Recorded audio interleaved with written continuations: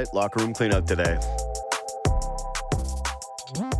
Something we are painfully familiar with in this city. A disappointing finish to a Toronto Maple Leafs season, followed by a lot of people with knives out. Pretty much just ready to be angry at no matter what gets said today. These are such weird days. I'll just put it this way. We don't know who is speaking yet other than the players and Kyle Dubas. It's the players, it's Kyle Dubas. That's who we're going to get to hear from today with certainty. Their coach is clearly on the hot seat. We're going to hear from him today? Or is this going to go the route of Nick Nurse? Is this city going to have, well, essentially 3 fired coaches in 2 years? Between Charlie Montoyo and then these two, feels like a lot of turnover time. We'll see. Is Dubas going to be the general manager of the Toronto Maple Leafs? We're going to get any clarity on that today? Are they negotiating in good faith? We're going to find out. This is going to, out of all the locker room cleanout days, this one, I don't want to say it's the most interesting, but it's the weirdest one. You'll recall back when the year Babcock was let go and they brought in Sheldon Keefe. That one had a weirdness to it, especially since I think it was actually a joint presser with Dubas and Babcock, and Babcock was indignant and would not capitulate on anything, while Dubas kept throwing himself in front of the media slings and arrows, calling it all his fault, and yeah, basically completely dominated the PR battle and ends up bringing in his guy. But there's never been this much uncertainty. I know last year everyone thought it was all or nothing, but there was still an element of, okay, well, this isn't as disappointing as in the past. So what? I think pretty much we've come to the conclusion now, after yet another disappointing exit for the Toronto Maple Leafs, that there's going to be some pretty significant change here. But what the hell that is a bunch of different people's guesses. The franchise player is very soon, I think 5 weeks from now, enters a no-move clause where he completely calls the shots because he signed a pretty beautiful 5-year deal. Mitch Marner has a year left, but I don't think that anybody has any certainty that he would not be traded. William Nylander, only 1 year left on his deal, but what are you supposed to say about him? He was their best player in the postseason. John Tavares, their captain, would be the most obvious choice if you could move him. This was baseball, wouldn't be the biggest issue, but it's not. It's a hard cap league, and he makes $11 million a season. You have no idea what's going to happen. You have a general manager without a contract extension who probably has other suitors. I don't know how many offers there are. Pittsburgh seems very hot for Kyle Dubas. At least they've done a very good job of putting that out there and making it seem like Pittsburgh would love nothing more than to poach him and to give him, an upgrade in terms of what he is going to be given from a responsibility standpoint. So, this is going to be a weird day. Buckle up. We'll be sitting here. We're going to bring you all the players. We're certainly going to bring you Kyle Dubas. And if Sheldon Keefe speaks, we're going to be talking to him. We're hearing from him as well. The tone of today, I would anticipate, is going to be extremely defensive from the Toronto Maple Leafs players. They obviously already immediately after the game talked about how they didn't want to give up on this core. Mitch Marner had the quote about,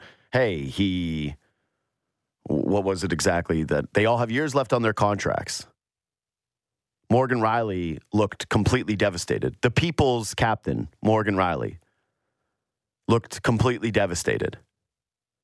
By the way, I don't think it's outside the realm of possibility that Morgan Rielly's the captain next year. I think that there's a decent possibility of that. You remember the San Jose Sharks, a.k.a. the blueprint that the Toronto Maple Leafs basically built here. They brought in Thornton, they brought in Marleau. They went, you know what, guys? We could be the new Sharks. Win a bunch of regular season games, stack up the points, get into the playoffs, and horrifically disappoint year in, year out. Learn from Marleau. Learn from Thornton. Soak it up from these guys. Pick their brains on just exactly how to do this. But Thornton was stripped of a captaincy and still hung around with the Sharks. And I don't know if they'll do that to John Tavares. I don't even know how fair it is to do to John Tavares. Again, the guy in some regards should still be celebrated for deciding to come home when nobody wanted to do this ever.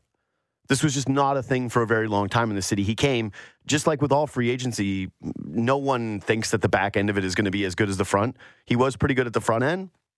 He had a really bad injury in the Montreal series, which kind of gets forgotten and lost in his legacy conversation in the city. But yeah, it was pretty clear watching him in that series that he's not going to be the force that you need him to be at $11 million. And from an attitude and a forward-facing standpoint, I think that if you're pivoting into a new era of Toronto Maple Leafs hockey, you might want to be pivoting into an era that has a little bit more bite from the guy that wears the C. And potentially, just a belief that that person is going to be with you longer than what is going to be 2 years for Tavares. Anyway, so players today, we'll let you know. We're going to play, again, some of the audio from these guys. And then whatever happens here today with Kyle Dubas and Sheldon Keefe, we're going to find out fairly shortly because the player's supposed to start talking at 9, and already they're starting to push it back a little bit, which is weird. The weirdness continues with this hockey club. But I want to spend a couple minutes before we do that just sharing some thoughts I've had since the exit, because we do Leafs Talk, Justin Bourne, Sam McKee, and I, and we got to roll on there seconds after the puck goes in the back of the net. And you're emotional, and you've just seen the game for the first time. And I love doing those post-game reaction podcasts, and I don't think that too many of my opinions have changed from what we first saw. But I think that there's just more of a sadness that this city got its hopes up again and had them crushed. That, of course, the Toronto Maple Leafs, after finally getting out of the first round, they only win one more game. And it's against a Florida Panthers team where they were once again favored. And this is just where I'm coming away with it. I don't think there are too many people with the other opinion, which is, I don't like people who zag just for the sake of zagging. I know that there are some people that have tied this Toronto Maple Leafs core and Kyle Dubas into their identity. They're terrified of having it be wrong or whatever. And so they're just going to continue to double down. But here are just some facts. During Kyle Dubas' tenure as the general manager of the Toronto Maple Leafs, the Leafs have been favorites, pretty strong favorites, in 3 playoff series. And yes, we're counting Columbus now. And they've really come up short. They lost all 3 of those series. And it was strange because Toronto, it did look like they had shown some progress in the Tampa series last year. And you could understand the running it back. The question, if you're going to go back through the timeline and wonder certain stuff, is what would have happened if they shook things up after the Montreal season? And I think it's a fair one. But also, you can understand the position of Kyle Dubas wanting to bet on talent and wanting to bet on, what was the greatest accumulation of that this organization had had since before the salary cap was put in. So the hindsight stuff with that is, all right, where were you?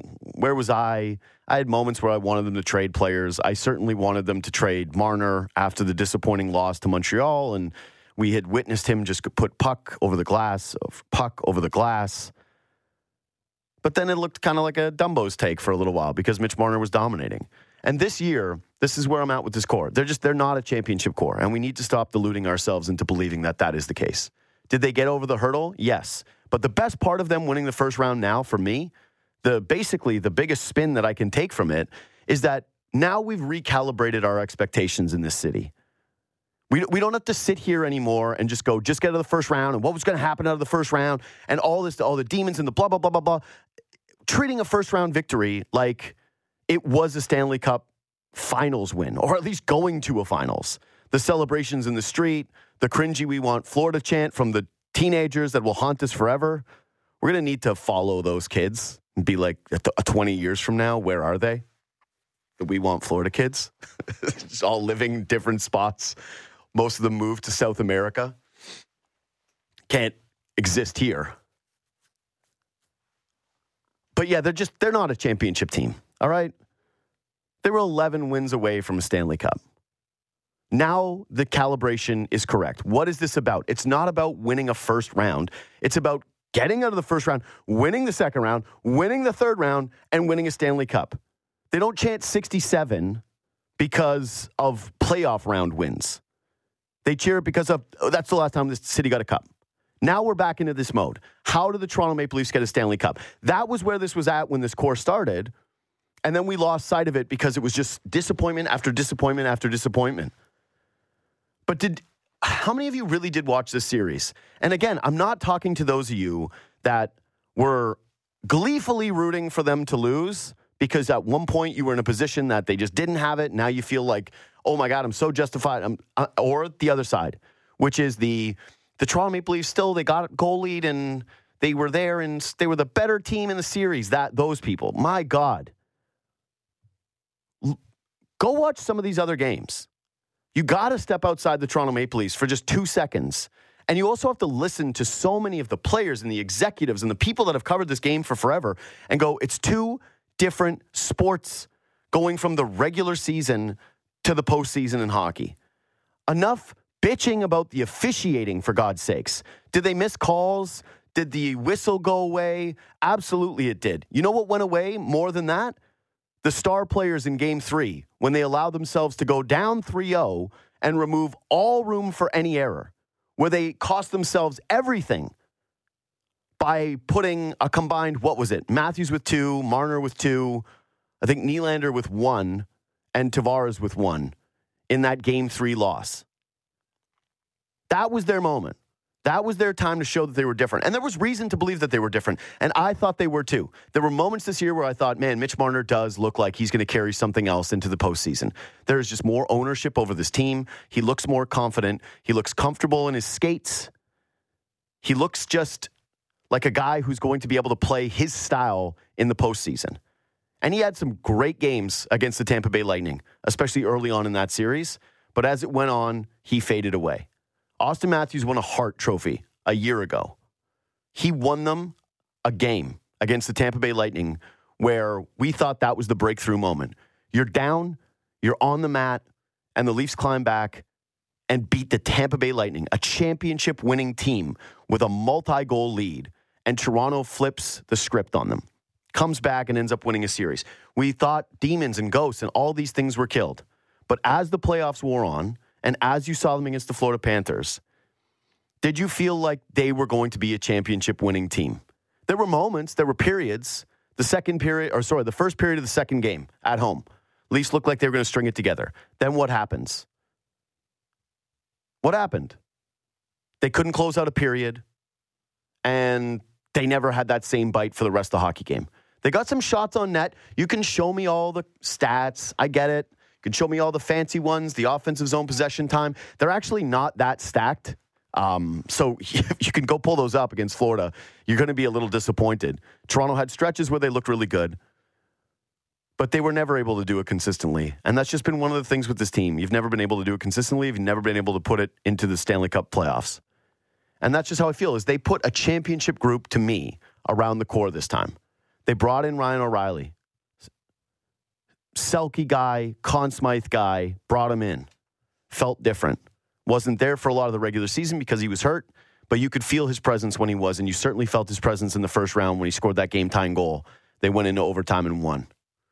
Luke Schenn, probably their second-best defenseman during the playoffs. I know Brody played more. You can nitpick with me if you want to do that one, but they brought in Luke Schenn, and he was brilliant. But it felt like they were geared to beat Tampa Bay, not to win a Stanley Cup when we started to watch them against Florida. They brought in Noel Acciari, who hit everybody. A real gritty player who just had some real moments this postseason. Sam Lafferty came in against Florida, showed off his speed, looked really good.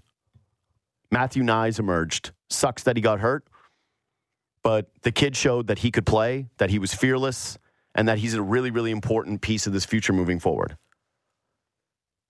But realistically, the Stars were not consistent enough. They were not good enough. Nylander was good in the final couple of games. He also went a stretch before that where he wasn't scoring. And that's the thing about the playoffs is we get the recency bias. And we go, oh, well, no, you can't put Nylander in that group because he showed up in those games. What about all the ones where he didn't score goals? He's a 40-goal scorer. think he went 5 or 6 games without a goal in the postseason. He was brutal when the Leafs were on home ice in their first 2 games of the series against Florida. He turned it on. He found his game. Good for him. I like Nylander. I think that there's a real conversation about him being one of the guys that stays here. But to me, none of these guys should escape the criticism.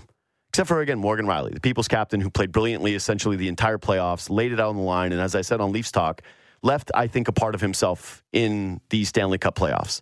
Has endeared himself to Leaf fans in a way that I wasn't sure was going to happen given his regular season and the contract extension and the way that the narrative seemed to be shifting with Morgan Rielly. Okay, so now what? Now what happens? It's not a championship-winning team. It's not a group that you can bet on anymore. There is a missing element to these guys of next gear, nastiness, resilience, something that is just not there. It's just not. Go watch other teams. Go watch 38-year-old Joe Pavelski find a way to score more goals in one game than the core 4 had in this entire series. Go watch this gutsy Kraken team battle tooth and nail and not give up any square inch of the ice and find a way to win. And for those of you, the beauty of having the Panthers one now too is that you've now got Columbus, Montreal, and Florida on the resume. Okay, there's no more, if only we had played Tampa. This would have been completely different had Toronto played a Bruins team and even gone to 5, and you could have talked yourself into, man, this was a generational Bruins team. That Florida team is not, they're not what the Toronto Maple Leafs are supposed to be. Is anyone going to be shocked if Florida gets bounced by Carolina and dispatched fairly quickly? Look at that Carolina team. They're missing 3 of their top scorers. Svechnikov, down. They're fine. Pacioretty, gone before they could even get a shot. Doesn't matter. Teravainen, out. Doesn't matter. Found a way, closed it out.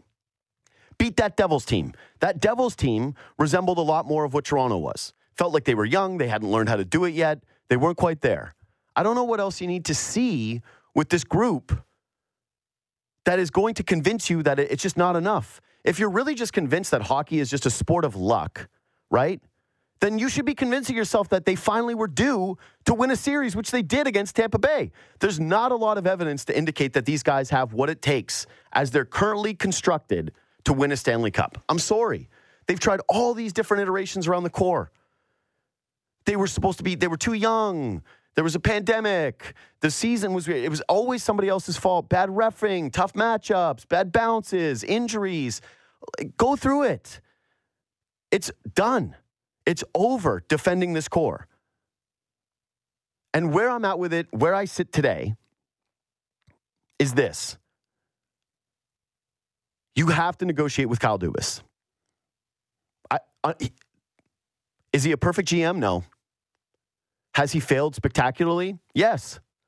Like flat out. He has won 1 playoff series during his 5-year tenure as a general manager with arguably the greatest gift that anyone has ever been handed in this city from a sport talent standpoint.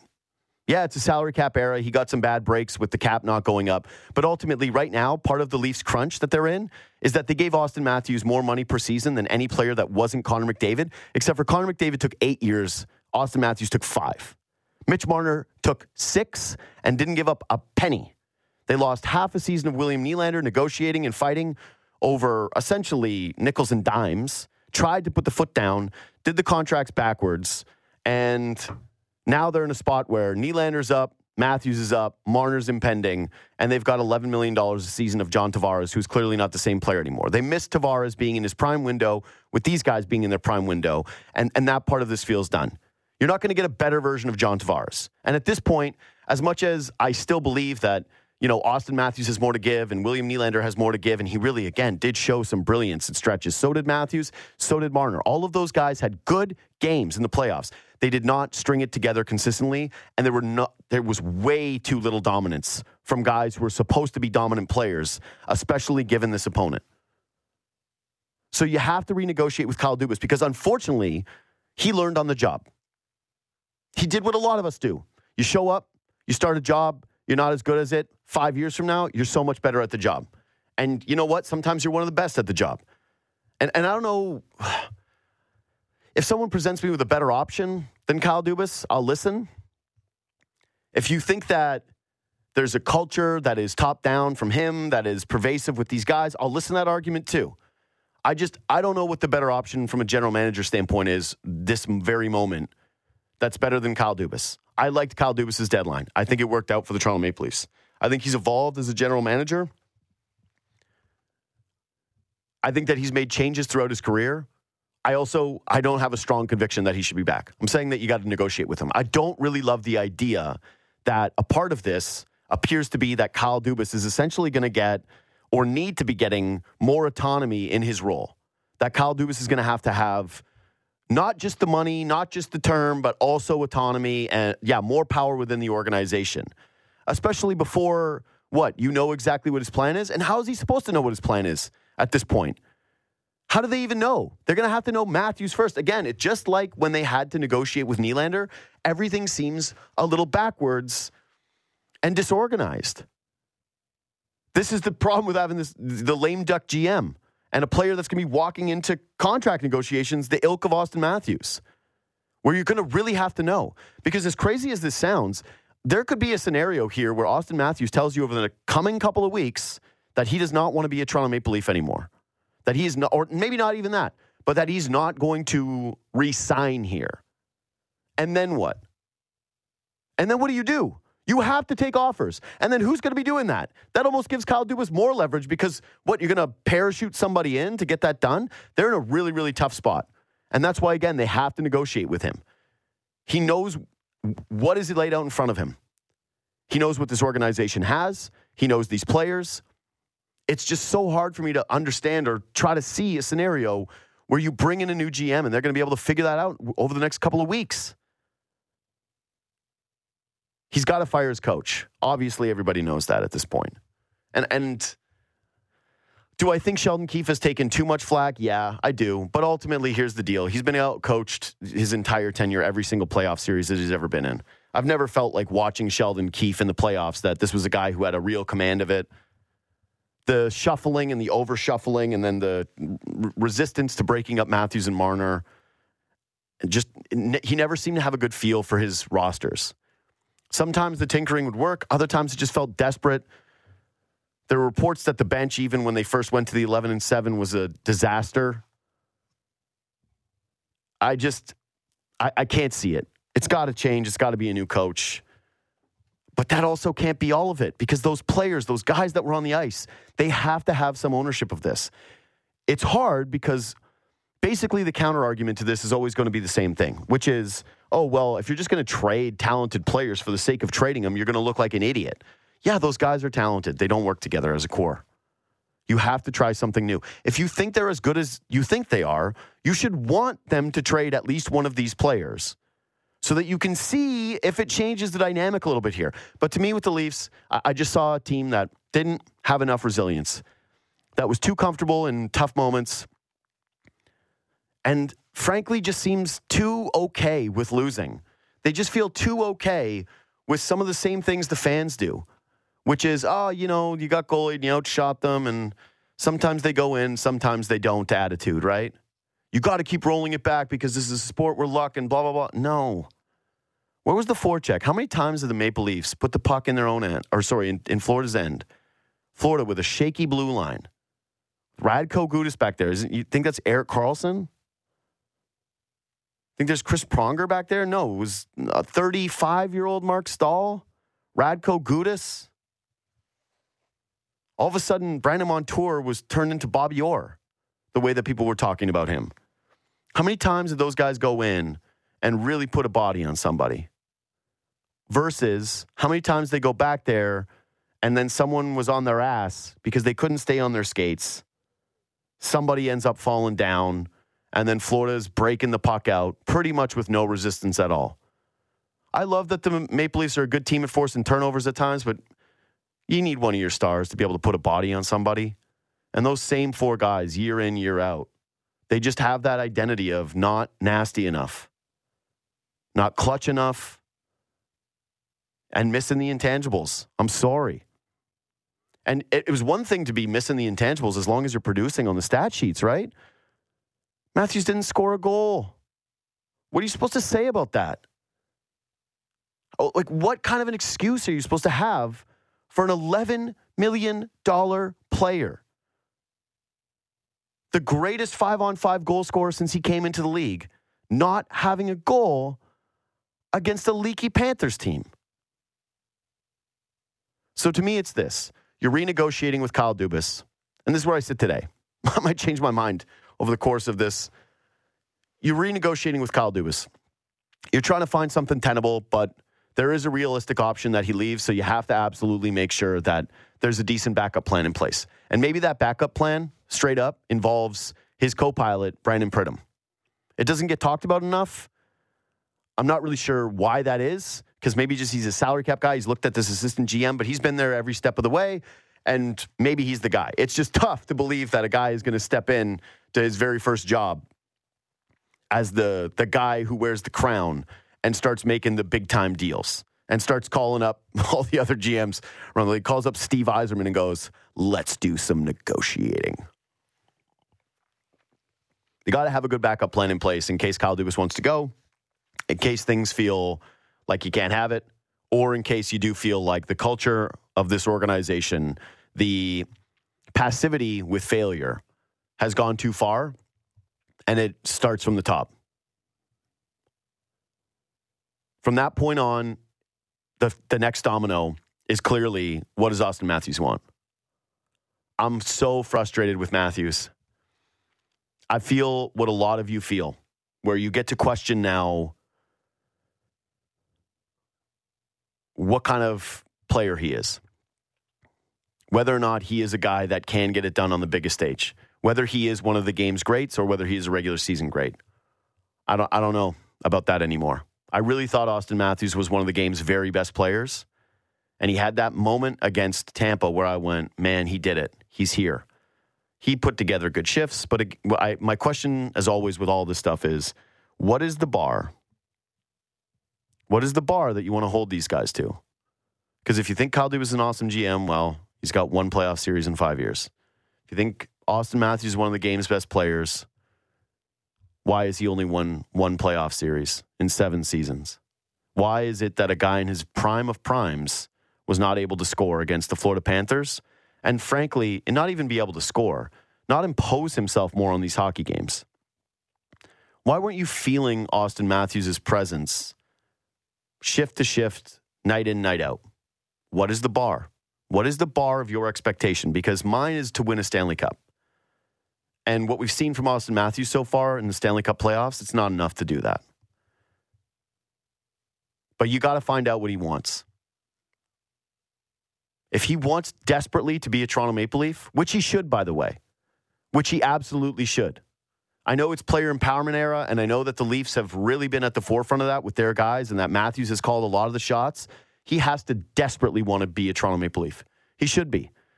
This is some of the best fans on earth. One of the most tortured markets and one of the highest upsides when it comes to winning. Austin Matthews should absolutely be dying to be here. At times, I wondered if he's sick of it. Don't you wonder that sometimes? Like, we're going to listen to these media availabilities today. Do you really think that Matthews is going to step to the podium today and really own it and say, I want to be here. We weren't good enough. I hate losing. Do you feel like, yeah, we saw that one documentary and he looked very disappointed. I know these guys care. I know he doesn't like losing. I know he'd rather win. But do you ever get the sense that he needs it? And what does that do for the rest of your group? What does it mean? What does it mean that throughout these Stanley Cup playoffs, we had to do shows where I would come on here and say, it actually needs to be Matthews that tells Bunting to cool it, not Mark Giordano? Why does it still feel like the best player, the guy with the nickname Poppy, doesn't have more control over the group itself, or doesn't seem to want to have more of that? Like, I don't think you're going to confuse him from Nathan McKinnon personality-wise or Sidney Crosby personality-wise and the way that they're geared towards this game. But you got to find out what he wants. If he wants to sign long-term, he wants to be a Toronto Maple Leaf, this is what he's all about, then you got to get that done, and that's the first domino. If he wants a trade, it throws everything, or he won't re-sign. Flat out, if Austin Matthews tells you that he is not going to resign, you have to call every single team in the league and make it openly known that he is available. It's crazy to think that, because this game, you do not want to give up on some of the best talent. You just don't. That's all of sports. Who wants to give up on one of the best players? But you also cannot at all. You cannot at all run the risk of him going into that no-move clause and limiting what you could get back for Austin Matthews. That's the ultimate nightmare. Just cannot have it.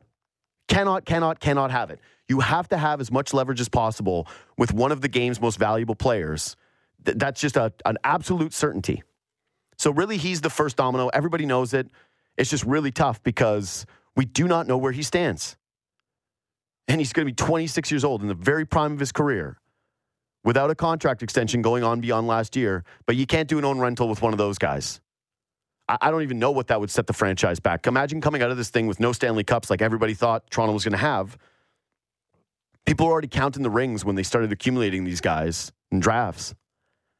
To come out of this with no rings and then nothing back for Austin Matthews other than maybe one playoff victory? No. You got to make sure that's moved.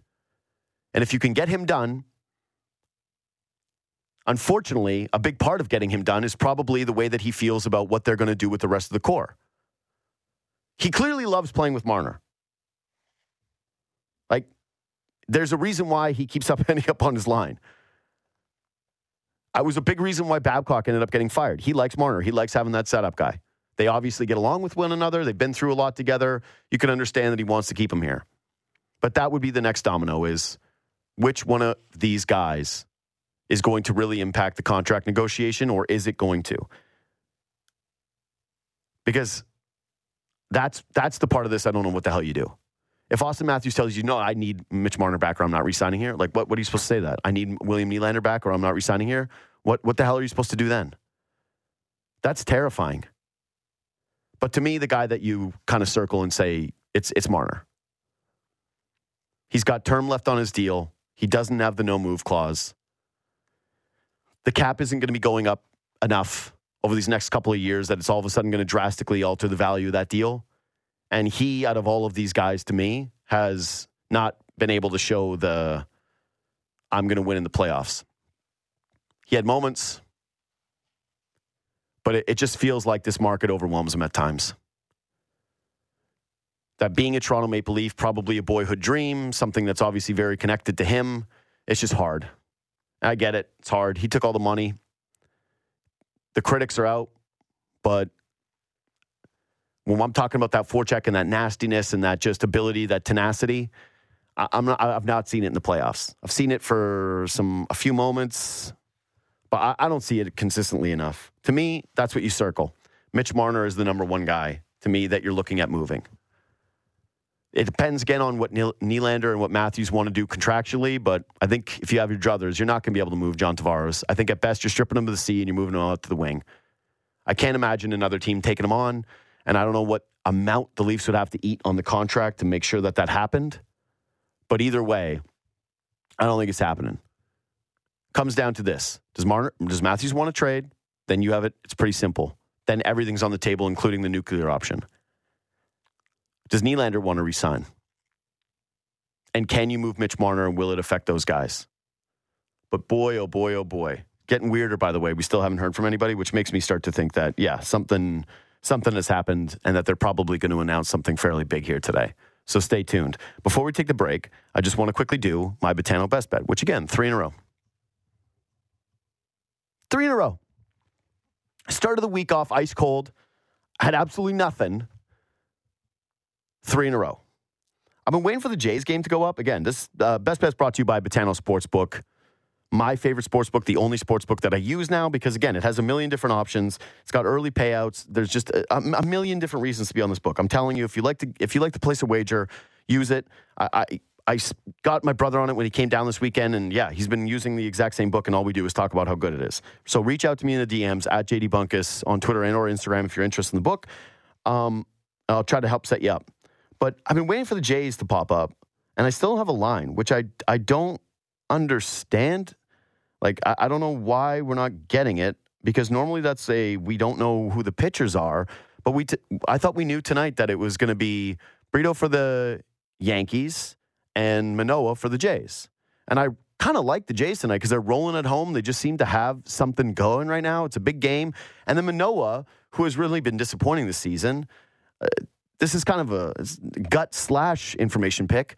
Guy does really well against the Yankees. There's something about the Yankees that he just loves. He adores performing against these guys.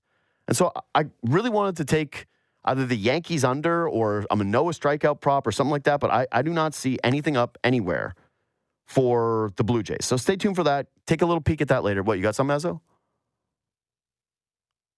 On MLB.com, the Yankees starters listed as TBD. Come on, Yankees. Get it done. Put a starter in here. Pick a guy so that we can make our bets. Anyway, I like the Jays tonight. But I actually also like some favorites, and I'm going to do my very first best bet as a parlay. Because it's kind of thin tonight. Don't have any NBA. By the way, hockey starting last night at 10 o'clock, the Oilers. What are we doing? 10 o'clock on a Sunday. Best player on the planet. Huge legacy moment for him and Draisaitl. 10 o'clock at night. What are we doing? What is this league doing? It's so easy to dunk on it. So looking at this right now, I'm going to do a little parlay. I'm nervous because I've never done this one before. But we're going to parlay two favorites. And it's going to bring us up to plus 125. Merrill Kelly is pitching for the Arizona Diamondbacks. He's good. Get to know him. He's playing against the Oakland Athletics. I don't like the Arizona Diamondbacks. Not a very good baseball team. Not a reliable baseball team. But you know what's reliable? The Oakland Athletics being really bad. And Oakland's bats have been surprisingly a little bit better than I thought. It's been their starting pitching that's been horrific this year. But yeah, I just think that they will beat them. I just think that they will get this done. They will find a way to win this game. I like the Arizona Diamondbacks. And I'm putting it with the Houston Astros. Houston Astros, huge pitching advantage in this game. I think that the line is not sharp enough. I think you're getting a good value. Minus 189 for the Astros against the Chicago Cubs team that's throwing Jameson Taillon and his ERA of 6 up on the mound. So I'm going to roll with that. Plus 125. That's a 2-pick parlay. That is my Betano best bet of the day. Best bets brought to you by Betano Sportsbook, my favorite sportsbook. Reach out anytime. The game starts now. Quick break. We're going to come back. We're going to start hearing from the Toronto Maple Leafs organization. Remember how pissed off the former Blackhawks players used to get? Like, hockey players say nothing when it comes to really criticizing each other. Often, anyways. I shouldn't say always, but it's pretty rare in this sport for people to just, have a real bite to their commentary. Especially when it's former players, current players, right? It takes a while. It takes some seasoning in the media before that happens. Chicago Blackhawks guys, like Patrick Sharp stepped off the ice and was like, don't compare us to those guys. We went, why not, though? It's a compliment to you. All these good players that Toronto has. Chicago guys? When we have rings, we won things. And yeah, those guys, I wonder if they did like the 72 Dolphins stuff every time the Leafs lose in the Stanley Cup playoffs, those Chicago teams that everyone compared them to. Basically, we compared every Toronto team to multiple winners. Did it with the Penguins, too. Remember when Toronto didn't have a blue line? They didn't have a defense core? And we went, oh, it doesn't matter. The Pittsburgh Penguins won without a blue line. They did it without a blue line. Yeah. They have Sidney Crosby and Evgeny Malkin in their primes. And also, they did have Chris Letang on that blue line. Actually, I think he was hurt that year. Anyway, Justin Bourne, my co-host on Leafs Talk, and of course, Real Kipper and Bourne. I want to talk to you quickly before we hear from some of these players today. And it's getting weird out here, Like, they were supposed to be up at 9. I just did 36 minutes of ranting and raving, Justin. So, welcome. Welcome for the days. So, I'm sorry to some of those listeners. What do you think's happening here? Just think of the magnitude of the decisions being made right now. Dude. The one thing that I'm stuck on is everything I read, and that's what I've been spending my morning doing, is kind of trying to catch up on what everyone thinks is going on. Yeah. And everything I read is like, you got to start with, okay, Shanny and Dubas. Or Shanny and Dubas going to be here before you can do anything else. But the most important person of all is Austin Matthews. I think you would agree with me there, yes. Right? Yep. So, to me, does it affect Matthews' decision to be here or not if Dubas is here? Or if even Keith is here, probably not Keith, but Dubas for sure. So the most important thing is probably getting Matthews sober enough to talk about, hey, the season just ended. We need to have a chit chat. Like, what are your thoughts on this Dubas thing? Like, do you need him to be around? Are you married to him? Like, I think that's the first conversation. Then you get the Dubas conversation, and then you start figuring things out. They're probably figuring things out is my point, which is why they're not, talking yet. Dude, okay. Yeah, I'm so glad you said this because this is the absolute weirdness. I don't think they're waiting because they're figuring out how to announce Sheldon Keefe's firing, right? This is not why this is all getting... You're right. There's so much. And now I keep thinking all year long we were going, it's all in, it's all in, it's all or nothing, it's all or nothing. And if they don't get past the first round, then it's an easy decision. Dubas goes away and Shanahan, the change, and everyone's gone and everything's on the table, new GM. But then they get into May... And you realize that they're a month away from Austin Matthews being able to call basically every shot in the organization, right? Like, it's for sure. It seems like a bit of an oversight by somebody somewhere doing this. If it was ever on the table for them to bring back Dubas and Shanahan without basically, they should have had one of two scenarios, in my opinion, at this point. They should have basically had a contract drawn up that Kyle Dubas and Shanahan were going to accept, long-term extensions, and they were going to walk in if it was whatever parameter. Or they should have just said, yeah, if it's a disappointing exit, you guys are gone immediately, and we've got our backup plan in place. Because to now be sort of shuffling and trying to figure out what gets done first in what order, this feels incredibly hectic. But this is the tough one. I don't know who to blame. I don't know who to blame for this. But it seems like lame duck GMs, as that strategy, the strategy that the Leafs have employed of literally all or nothing is bad. It's not a good strategy. Do not recommend. No. 1 star. No, yeah, you do not want to have your GM without any, authority. That seems like a fairly important thing to have. So, and what's crazier too is like now that they're out, you're going to hear a lot of stuff. Like Brandon Pridham might be the GM of the Calgary Flames. Like, say what you will about the decision-making over the last few years of this management team, they have been able to make decisions because they have tap-danced the hell out of that salary cap. He's done a great job. So, I just think that there will be other pieces in motion. Reading this morning, I guess the other thing with this is like, okay, and you want the core to break up, right? Well, look around the league and who you're going to trade for. So Winnipeg's got Scheifele and Wheeler and Dubois and Hellebuck up. Like, suddenly things become interesting when you really look around the league. And so it's a lot at once, and I hope that they have put a lot of time into looking ahead. But this morning I know I'm waking up really just trying to get a grasp on the scope of the possible scenario. Absolutely, man. It's funny to fantasize about this weird musical chairs of all the disappointing Canadian teams just shuffling the deck chairs, right? Like them all getting together in a room and going, hey, everybody hates us. everybody hates our guys and our teams. But what if we move one of your guys here, one of your guys there, and then we'll try to maybe make these puzzle pieces fit a little bit better? No, you're right. The magnitude and the scope of it is massive because it seemed so easy when we were discussing it all year long. Okay, this is the parameter, then you do this, and then the shake up the core. And like I mentioned, the Matthews thing, he feels like he's holding this organization in his hands right now. And I give his agent a lot of credit for that. Yeah, he does deserve a lot of credit for that, and his agent deserves a lot of credit for that. But, man, I can't remember a time where all of a sudden it felt this way, where one player had this kind of control. I wasn't around for Gretzky stuff, right? I've read about it. I remember I read the Sports Illustrated book that was all the compilation of all of his articles that were written about him. That was a really nice window into the Gretzky experience. But I imagine that he had some immeasurable amount of power over the LA Kings organization, especially when he got there. But, man, this feels like unprecedented territory when it comes to player empowerment in the NHL for Austin Matthews. Well, and I think, the reason that we didn't see it coming as much as, you didn't know the way this was going to play out. And there was the possibility that it was going to play out cleanly in one way or another. Like they were going to lose to Tampa Bay, and it did not matter what Matthews wanted or what anyone wanted. Everyone had to go. Dubas had to go, yada, yada. Or they were going to go deep, and it was a success, and, okay, this can work, and yada, yada there.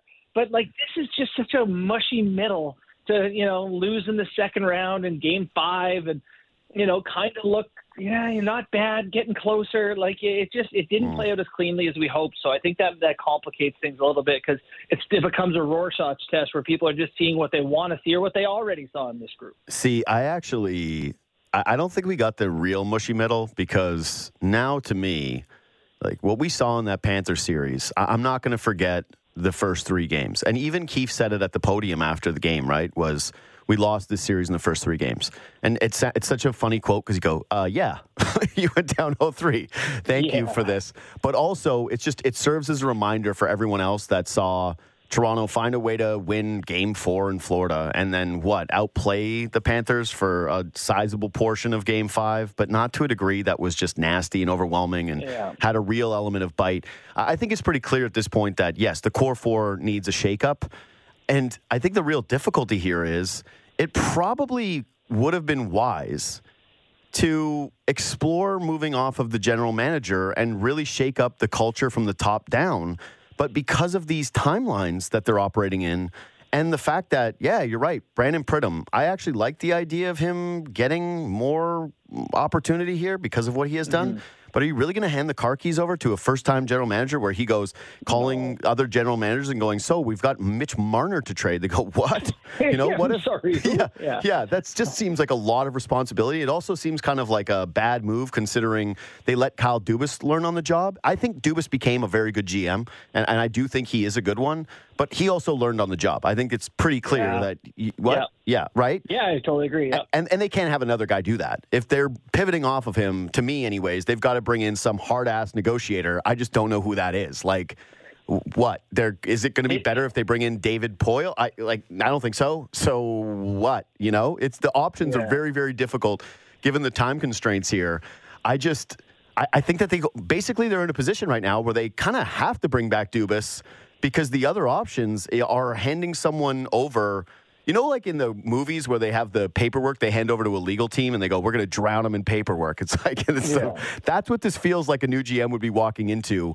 Oh, hey, you got 5 weeks to figure out whether or not the franchise's best player since God knows who, since there was no salary cap, that you can figure that out. Go. This reminds me of like how George W. Bush got reelected for a second term. They're like, he was like, it was a war. Yeah. You can't change horses mid-war. Like, you started the war. Horses, you know? But it is like a Dubas thing where it's like it would almost be too much for someone to come in and sort out. But I do think, you know, back to like the Kipper article about, you know, why there wasn't an extension. It was that Dubas had wanted more money, you know, bet on yourself, one of those things. And more power. That may have and that may have backfired a little bit, and that I don't think he showed, you know, enough to get paid some crazy Masai Ujiri dollars. But maybe then all that happened was he's going to get paid less, you know, rather than the decision being to get rid of him. So I can see it too, where they say lots going on. He's got a good handle of everything right now. He's made pretty good decisions with this stuff, you know, outside of the contracts, you know, the cost of them.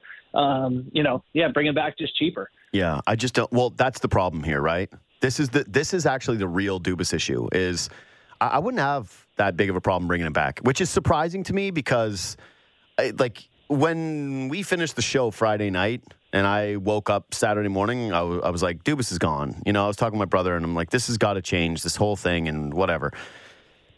But yeah, there's no option to me that looks better than having Kyle Dubas. The issue is that what you'd really like to have is him on a shorter term kind of contract, essentially, or one that they were at least willing to part with him fairly early on in the extension, but where he doesn't get more power, like giving him more autonomy at this point, like rewarding him for this failure feels weird. And I don't know if that's just me being immature, like what this is, but could you imagine that this happens and all of a sudden they go, yeah, Dubas has more autonomy, more money, more power, longer term extension. You kind of look at it and go, well, what did he promise you in the room then? Because that seems odd that he would get that before the other stuff is figured out. Like, what he pinky promised you that he'll trade Mitch Marner? Like, I don't know what's supposed to happen there either. Yeah. No, I mean, you're right. It's part of the problem I think that people have with this whole past run of years, call it 7 if you want, maybe it's less if you know, when he took over and Keith came around. But part of the problem is lack of accountability, where he said, you know, it's been dredged up a lot where Keith was hard on the guys early in the season that had to come out and apologize, or, you know, guys get benched for a shift. And, you know, all respect to my co-host, Kipper, but, you know, I got him going, you know, like, how do you press this button and bench him for a shift? You know, it's like, well, goddamn, you know, like these guys they deserve to, they're at the sort of the whim of their coach, right? If they're not told to play, they should just sit on the bench and wait for their turn, and it just hasn't happened with this core. I do know something has to change. It's wildly messy wildly messy.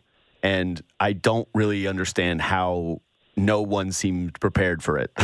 Like we all just seemed like, holy crap, this is really messy. We walked into a room and it's all on fire. And you go, damn, nobody seemed to have saw it being this bad, considering, again, they did get out of the first round. Borny, thanks for jumping on. I appreciate you always. And, yeah, can't wait to listen to you guys today after we're going to hear from Kyle Dubas speaking. Thanks, right, pal. See ya. There goes Justin Bourne, my co-host on Leafs Talk, and, of course, Real Kipper and Bourne that you can listen to later today. They've been moving around. What time are they at today? You guys have that in front of you? They're 3 to 5? Yeah, okay. So I'm going to take a break. We're going to come back, and now we have the players that have started to speak. And they've started to speak without... Yeah. Is that a player that has spoken? You really want to interrupt me to tell me that it's not... we don't have a player spoken when the player's speaking? Thank you. Where players have started speaking, we're going to get them on, and we're going to start hearing from what they've got to say. That's next. I don't want to read too much into this. But this does get back to a little bit of what I was talking about before, and even adds to, for me anyways, to the oddity of today, which is, so the players all speak, right? And they're late. And there's weird silence around the organization right now. And Bourne probably outlined a pretty good explanation as to what is happening with part of this, is that the Leafs, under pretty great duress, granted of their own making, are trying to figure out a lot of things on the fly. Like if you're Kyle Dubas and you're not returning, why would you want to fire your guy and your coach? Maybe not. Let someone else do that. I don't want to fire my friend. You do it. So you don't get to do that. But what, are you going to trot Sheldon Keefe out and have him do a media day, which is going to be extremely difficult, given he'll be asked about his employment, his job, his tenure, his performance. Normally they try to shield people from stuff like that. Dubas has to do it no matter what. But you can understand why the Keefe part of this is strange. But getting back to the way this organization is and just the culture, because I think sometimes we overdo it with that term in sports, but with the Leafs, it's pretty clear to me anyways that the thing that they brought Lou Lamoriello in here for was to break up the quote-unquote country club. And it just feels like there is a level of forgiveness with these guys that's pretty unique in professional sports. It's funny that the team that really I'm reminded of the most when it comes to cross-sport parallels with the Leafs has always been the 76ers. Like, people love bringing up the Knicks because the market and all this different stuff, but I watched the Sixers lose, and they're in the second round again, too. Same thing, Celtics. They found ways to win more games. I'm watching Joel Embiid and James Harden, and I'm just going, these guys love the excuses. Joel Embiid goes to the podium and starts immediately talking about how he can't do it himself. And they're a number one, bitch about the refs team, too. They're right there with the Raptors. It's probably why Joel Embiid crystallized Nick Nurse in his mind when it came to the way that he complains about the officials. Because Embiid does the same thing. But an organization that really tore it down and had the quote-unquote process. Leafs only had one season of horrific losing where they really tried to bottom out, but they were bad for a long time. And then when the guys got here, they were just very much celebrated immediately without having won anything. And that was Joel Embiid, and that was the process, and that was the Sixers. They were just so happy to have a winning product back. Good regular season team, same thing again this year. Joel Embiid wins an MVP this year, much like Matthews does a season ago. But when all the chips are down, you don't have a lot of faith in them. You don't have a strong belief that they're going to be able to unlock something else. And if they do, that it's not going to be done consistently. And both organizations actually feel like they're in a similar spot, where they've got the trendy GM. Both coaches definitely are very likely to leave. And then some star players around them where you go, you have to break up this core, but how exactly do you do this, especially given one of them for the Sixers is a free agent? And with the Leafs, let's be real here. Matthews is essentially a free agent right now because you have to know what the contract negotiation is.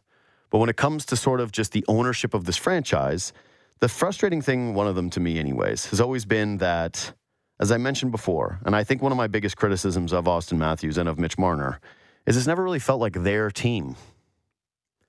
Like it feels like their team when we come to discussing them, we go the core four and we celebrate those guys. And I know media obligations aren't the biggest deal, right? Like who cares? I know so many of you are listening to this. You're going, Bunk, this is your thing. You care about media stuff.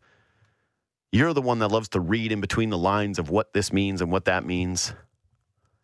But I think that they extend there in both areas. Feels like Matthews has to score the big goal, and Marner, like, we're focused on those four guys together. But even why are we focused on those four guys together? As good as Nylander was this year, brilliant player for them for a large portion of the season. As much as he is very much on their plane, it's supposed to be about Matthews and Marner. That's the core, quote unquote. That's always been the core. And yeah, John Tavares is 33 years old and the captain and not the player he once was. It's about these two guys. And them kind of grabbing the team. And it's always been sort of nebulous as to who the leaders are. Like, why are we always do John Tavares the captain, but not really because he doesn't really have the personality for it. And he's the lead by example guy, but sometimes he'd be kind of corny. Is Morgan Riley sort of the captain of this team? Was Matthews supposed to be the captain? Who is the actual leader of this group? And especially considering that year after year after year, they brought in vets. And it made sense. And I know I make the jokes about the Sharks guys coming here. But ultimately, yeah, Joe Thornton and Patrick Marleau, who's really going to say no to players of that ilk, Hall of Famers, especially when they became available and you could get them under contract, even if the Marleau one was a year too long. And the Thornton one probably did have some deleterious effects on their attitudes. But either way, it's always been this Jason Spezza is the heart of this team, or Mark Giordano, the shop block guy. He's just so important to this team. Or Jake Muzzin is the heartbeat of this team, right? Muzzin, normally, you kind of miss him on media clear-out day. I like how I got all the beats down on media clear-out day, but you kind of miss Jake Muzzin because he was one of those real honest guys who wore his heart on his sleeve, guy who'd actually won, guy who was brought in here to really perform big and could never stay healthy in the playoffs, and you could see it. And he just spoke honestly and very fearlessly at these times. But those guys, when they step up to the podium, they normally have stuff to say. And Matthews and Marner always seem so dismissive of everything. Like, it's always, well, we tried. What do you want us to do? Like, we were out there trying. We were getting shots. Marner even, we've all got years left on our contract. Like, okay, man. Sure. But they're also shorter years. You could have had more years on your contract. No one told you to sign for 6. You're from here. Okay, great. You wanted to have leverage? Awesome. But now this core feels weird. Anyway, it's just this, like, the babysitter stuff. Why does this group need to have babysitters? You got it at some point. And it starts to get weird, right? Kid needs a babysitter when it's a baby. When you start, what's the age? Like 12? If your kid is 12 and you can't leave them at home for a couple of hours by themselves, it starts to feel strange. That's the Leafs with these babysitters. Like, okay, it's nice to have vets in the room for sure, but Ryan O'Reilly's supposed to be the nastiest. You're going to graft Ryan O'Reilly onto this group, and he's sort of the voice you want to hear from, okay? All of a sudden, he's the guy they're going to at the podiums all the time. That, to me, has always been strange. It's always been odd, and it's really hard to quantify. And no, not every single best player on a team is also the vocal leader of the team, but you'd like to feel like there's some ownership somewhere from those guys, and you never really feel that. And then here, today, on a very difficult day, right? As strange things are happening, and as guys are late, and the Leafs are discombobulated and trying to figure out what the hell they're going to do, what they're going to say, getting their ducks all in a row, they trot out the players. And they've got to decide who goes first. Who will speak to the media first? And I don't know if it's a tactic when it comes to almost softening this coverage, because who's going to absolutely paste how old's Gio? 39? The 39-year-old veteran who played here on one of the team-friendliest contracts in the NHL, who desperately wanted to play, and despite kind of aging pretty rapidly come postseason time, gave it his all.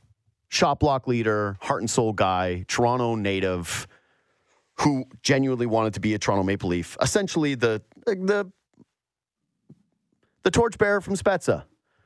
The veteran who cares and who really was desperate to play and was closing out their career here and willing to do it on the cheap. What was Spets' quote? If I could have played here for cheaper, I would have. That's Gio. So when all the things are tough, and when there's got to be that ownership, and again, maybe media strategy, the guy they send out first to speak is Mark Giordano. So here he is. Mark, as you reflected on the season the last couple of days, and what do you feel is the difference in that series against Florida? Well, I think, I thought in the first series we didn't make the big mistakes. I think at times in the second round we sort of did things that obviously at big moments that gave them leads and stuff like that. And looking back, I think that was the biggest difference. Every game was pretty much a one-goal game throughout the series, and we just had some mistakes that cost us. Were you dealing with an injury toward the end there, Mark? No, I wasn't. No. What do you think about the core of this group going forward into next year? Well, I think obviously there's so many great players here, and you look around the league, and I don't see too many teams with the same sort of impact players we have in our core, and there's a reason why our team the last few years or last bunch of years you have those great seasons and put up those points. So we believe in obviously those guys here. They're all great players and are unique in their own way. How are you feeling personally? You made some sacrifices to stay here. Yeah, no, I mean, for me, it's sort of a bitter day. I think it's all about playoffs and having success in playoffs for me getting older, and didn't have that success that I wanted, obviously as an individual, but also with our team. So today's always a tough day. Sucks to go through it, but hopefully getting to the second round is some we can build on and go way further next year. All right, so there's Mark Giordano. Again, I have no idea whether PR is telling that to wrap up so quick or whether the media just went, yeah, we're not doing this to this guy. Do you guys know which it was? Could you see it in the live stream? Like, was it media saying last one? So the media guys just let him go. Classy. People say media in the city's too hard. Did that sound too hard? I know people think I'm weirdly defensive about that because I'm in the media. Do you think I'm like in the media? You think other media guys look at me and they say, oh, Bunkus, yeah, he's a real media member. He's with us. That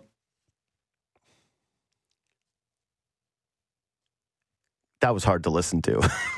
He's so sad. I don't know.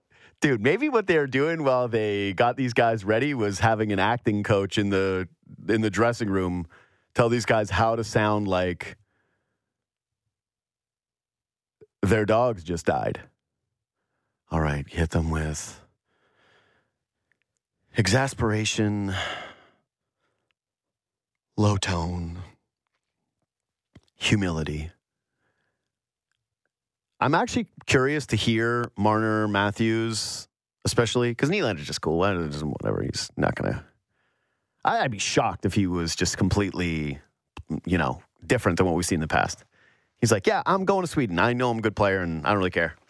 I'll see you guys later. You guys know what you're getting with me.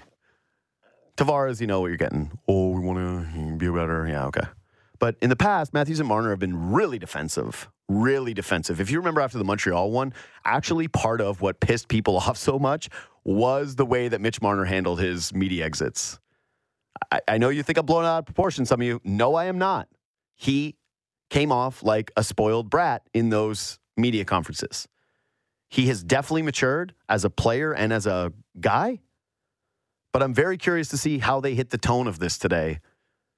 Just me. I don't care what you guys think. If you don't care, I care about this. I want to see how they've evolved in that regard. But they sent out Gio first. He sounds sad, but he's right. So there's a couple things that I think are noteworthy from that, quickly. One, I already mentioned, they sent him out first. Two, it seems to have a bit of a softening effect where those guys come out and the media members are not hard-hitting Mark Giordano. They're basically making him a sympathetic figure. Were you hurt? Guy's a warrior. He's not going to admit to that. And he says no, which kind of sucks because, yeah, maybe he was just old. Possible. I'm going to reach a little bit on these next two. One is, talks about sacrificing and how does he feel that right now, given that he did make those financial commitments, but he's older. He's trying to win. He wanted to win at home. He wasn't able to get that done. You can hear that disappointment. But the core stuff, that wasn't the most ferocious defense. Maybe one of the other vets will come to their, will come save them, will come really deliver a passionate speech about those guys, that core four, those players. His was like, yeah, these guys are really talented. We got a really talented group. That was it. Yeah, they're good. They're fine. I don't know what I'm supposed to say about that. That's my interpretation as we're hearing that live. Wasn't an impassioned defense of those four players. But yeah, why are you sending them out? Smart strategy. All right. Going to take a quick break because I have to use the washroom. And then we're going to come back and we're going to roll more of those player audios. Quick break. We'll be right back. It must be nice. No show in the playoffs and then no show on media day. When do you have to show up? That's the other thing, too, is about some of this Leaf stuff is when people are like, oh, yeah, don't worry. You don't need to run back. You should run back the core. They're still learning. They're still growing. They're still taking steps. Like, how many years do you have to underachieve at something before you should be held accountable, right? Like, I actually understand the case again more so for Dubas returning because you need him to learn on the job to a certain degree. If you want something different, they tried something different. So far, it's been a failure. He has failed massively. Kyle Dubas has not been a successful general manager. He's got one playoff win in 5 seasons. And frankly, you can point to a lot of mistakes. But I do think he's gotten better, and I do think he has evolved. And we've outlined the case today as to why you could consider bringing him back. And he is supposed to speak today, and so you would think that that does indicate that they are leaning towards a contract extension. Like, why would you run him out there if he's not going to be here in a week? If he's coming out there, you got to think that negotiations are, positive, that they're negotiating in good faith, and that there's a pretty reasonable chance that Kyle Dubas will be the general manager of the Toronto Maple Leafs next season. And like what other jobs he has, we'll see. But how enticing is Pittsburgh? Like, okay, cool. You can go to Pittsburgh and you can have more power. And you're there to mop up a bunch of really tough contracts and then move into a teardown, and you have to be the guy that basically closes out the Sidney Crosby era there. That doesn't sound so appealing. What are the other jobs? Because all we've heard is Pittsburgh so far. How much leverage is that actually? And you got to think that for someone like him, whose reputation in the city is completely tied to this era of failure, that if he has some real strong belief in himself, that he's going to want to see this through. And that, yeah, if he is an evolving general manager, that he's going to want to prove that he can continue to change. So weird. I didn't see this, but yeah, Luke Fox did tweet that Kyle Dubas and Sheldon Keefe are both speaking later today, but Shanahan is not.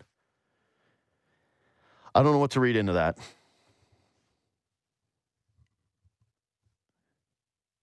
Like, are both those guys going out together? Like, why are you bringing Sheldon Keefe up? Satisfying for the fans that want to hear from him, obviously. Like, I want to hear from him. I want to know what his perspective was with some clarity and after some downtime and whatever. But, like, how could it even be on the table that he'll be the coach next year? How could that even be a thought at this point? And so what, you're going to have him sit next to the front office and basically field those questions? It's very odd. Like, it's just I know I keep saying that, I'm probably pissing some people off that are listening to this going, dude, stop saying it's weird, stop saying it's strange. But it is. It's very weird and strange. Done a lot of these things now. I'm an industry vet. Been around for a decade, believe it or not. And in 10 years, this is the Babcock one was weird. The Babcock one was definitely strange because Keefe was in the building and everybody knew that Dubas could not wait and that the two of them definitely, I think that it's a little overstated in terms of how frosty the relationship was, especially at certain points. But yeah, once it got to there, it started to get a little bit more adversarial, and I think even publicly so. But I would say that since Masai Ujiri had to go up after yet that next Raptors disappointment the year before Kawhi, right? When they just got embarrassed, and it was just, okay, all the optimism and happiness and fun times is done. But what did they do with Dwayne Casey that year? I can't remember if they trotted him up to a podium, if he actually spoke at the end of a season. Because the weird one, all I remember with that was that he got named Coach of the Year, and then he was celebrated at the NBA Awards. And remember, he was kind of salty, rightfully so. I love that he was. What was he supposed to do? Well, thank you, Raptors, for everything. No, he fired me. Fire me, I'm going to be a jerk about it. And to a jerk to a degree. But it would be very, very odd to have Sheldon Keefe up here today, field these questions with Dubas, and still have the potential for both of those guys to not be here. What? The next day? 2 days? Where's Shanahan? People always hammer me, and it's always DM guys, actually. People always love, they think it's like a really, no offense to those of you that reach out, okay? No offense. I love all of you. You know I love the listeners of the show, and I love it when you reach out in the DMs, and I try my very damnedest to reply to people and give some engagement. Some of you abuse the hell out of it. You just message nonstop, and I go, what do you expect now? It's gone. Once I start getting the paragraphs consecutive, it's over. This warning sign. Maybe one time. Maybe if it's good. Maybe if I'm bored. Maybe if I'm stuck waiting somewhere. But ultimately, I always get this take from the DM bros. Is, why doesn't Shanahan get more of the blah, blah, blah? Where is Shanahan for all this? Blah, blah, blah. And I go, well, yeah, it would be kind of weird if the president was speaking on hockey-related issues in the middle of the season, and yeah, that it kind of goes without saying that this is why you have layers to an organization, is some people are there to shield you from the next thing, right? Sheldon Keefe, your coach, is supposed to shield the GM. The GM shields the president. The president shields the ownership group. That's the way this thing goes. So I don't know why it's been such a, guys always, like I said, they make it seem like this real astute observation, you know who's out there working? Brendan Shanahan. And is he the puppet master pulling the strings? And what is his culpability in all of this? And should he be fired? And you go, yes, we're aware Brendan Shanahan is also a part of the organization. I actually, we'll always look at this as the we can and we will era being a failure, but really the Shanahan plan is, that's what really the death of this is. It's the death of both tied into one another. Because the Shanahan plan became the we can and we will, giving Kyle Dubas the car keys and letting him learn on the job and not having it work out and failing to see that these guys were not going to be able to crack that next ceiling. Again, I don't even fault them after Montreal. It would have been really reactionary. You could make the case for it. But after last year against Tampa, it really did look like they were going to take a step. And then during the regular season, they really gave the Leafs a lot of reason for that front office to believe, you know what, we're going to push a lot of chips into the middle. We're going to mortgage some future assets, and we're going to get some right playoff pieces around you. No one was really disagreeing with that. Some of you didn't like the Engvall trade, whatever. I don't think the Leafs would have won without Engvall. With Engvall. And I don't think that any of the trades that they made, other than McCabe, that's the one, hurt them. Because they really tried to bank on Jake McCabe being a shutdown pair guy. And by the end of it, he was relegated pretty far down the lineup. He had one game, an elimination game, where he only played 12 minutes. That's a really, really tough look. I know he's under contract next year for only $2 million, so that makes that one more palatable. And he was fine during the regular season, but he definitely looked like a dude who was overwhelmed in the postseason. And that role was too big for him. He didn't have that experience there. Jake McCabe was not the guy. He was not Jake Muzzin replacement.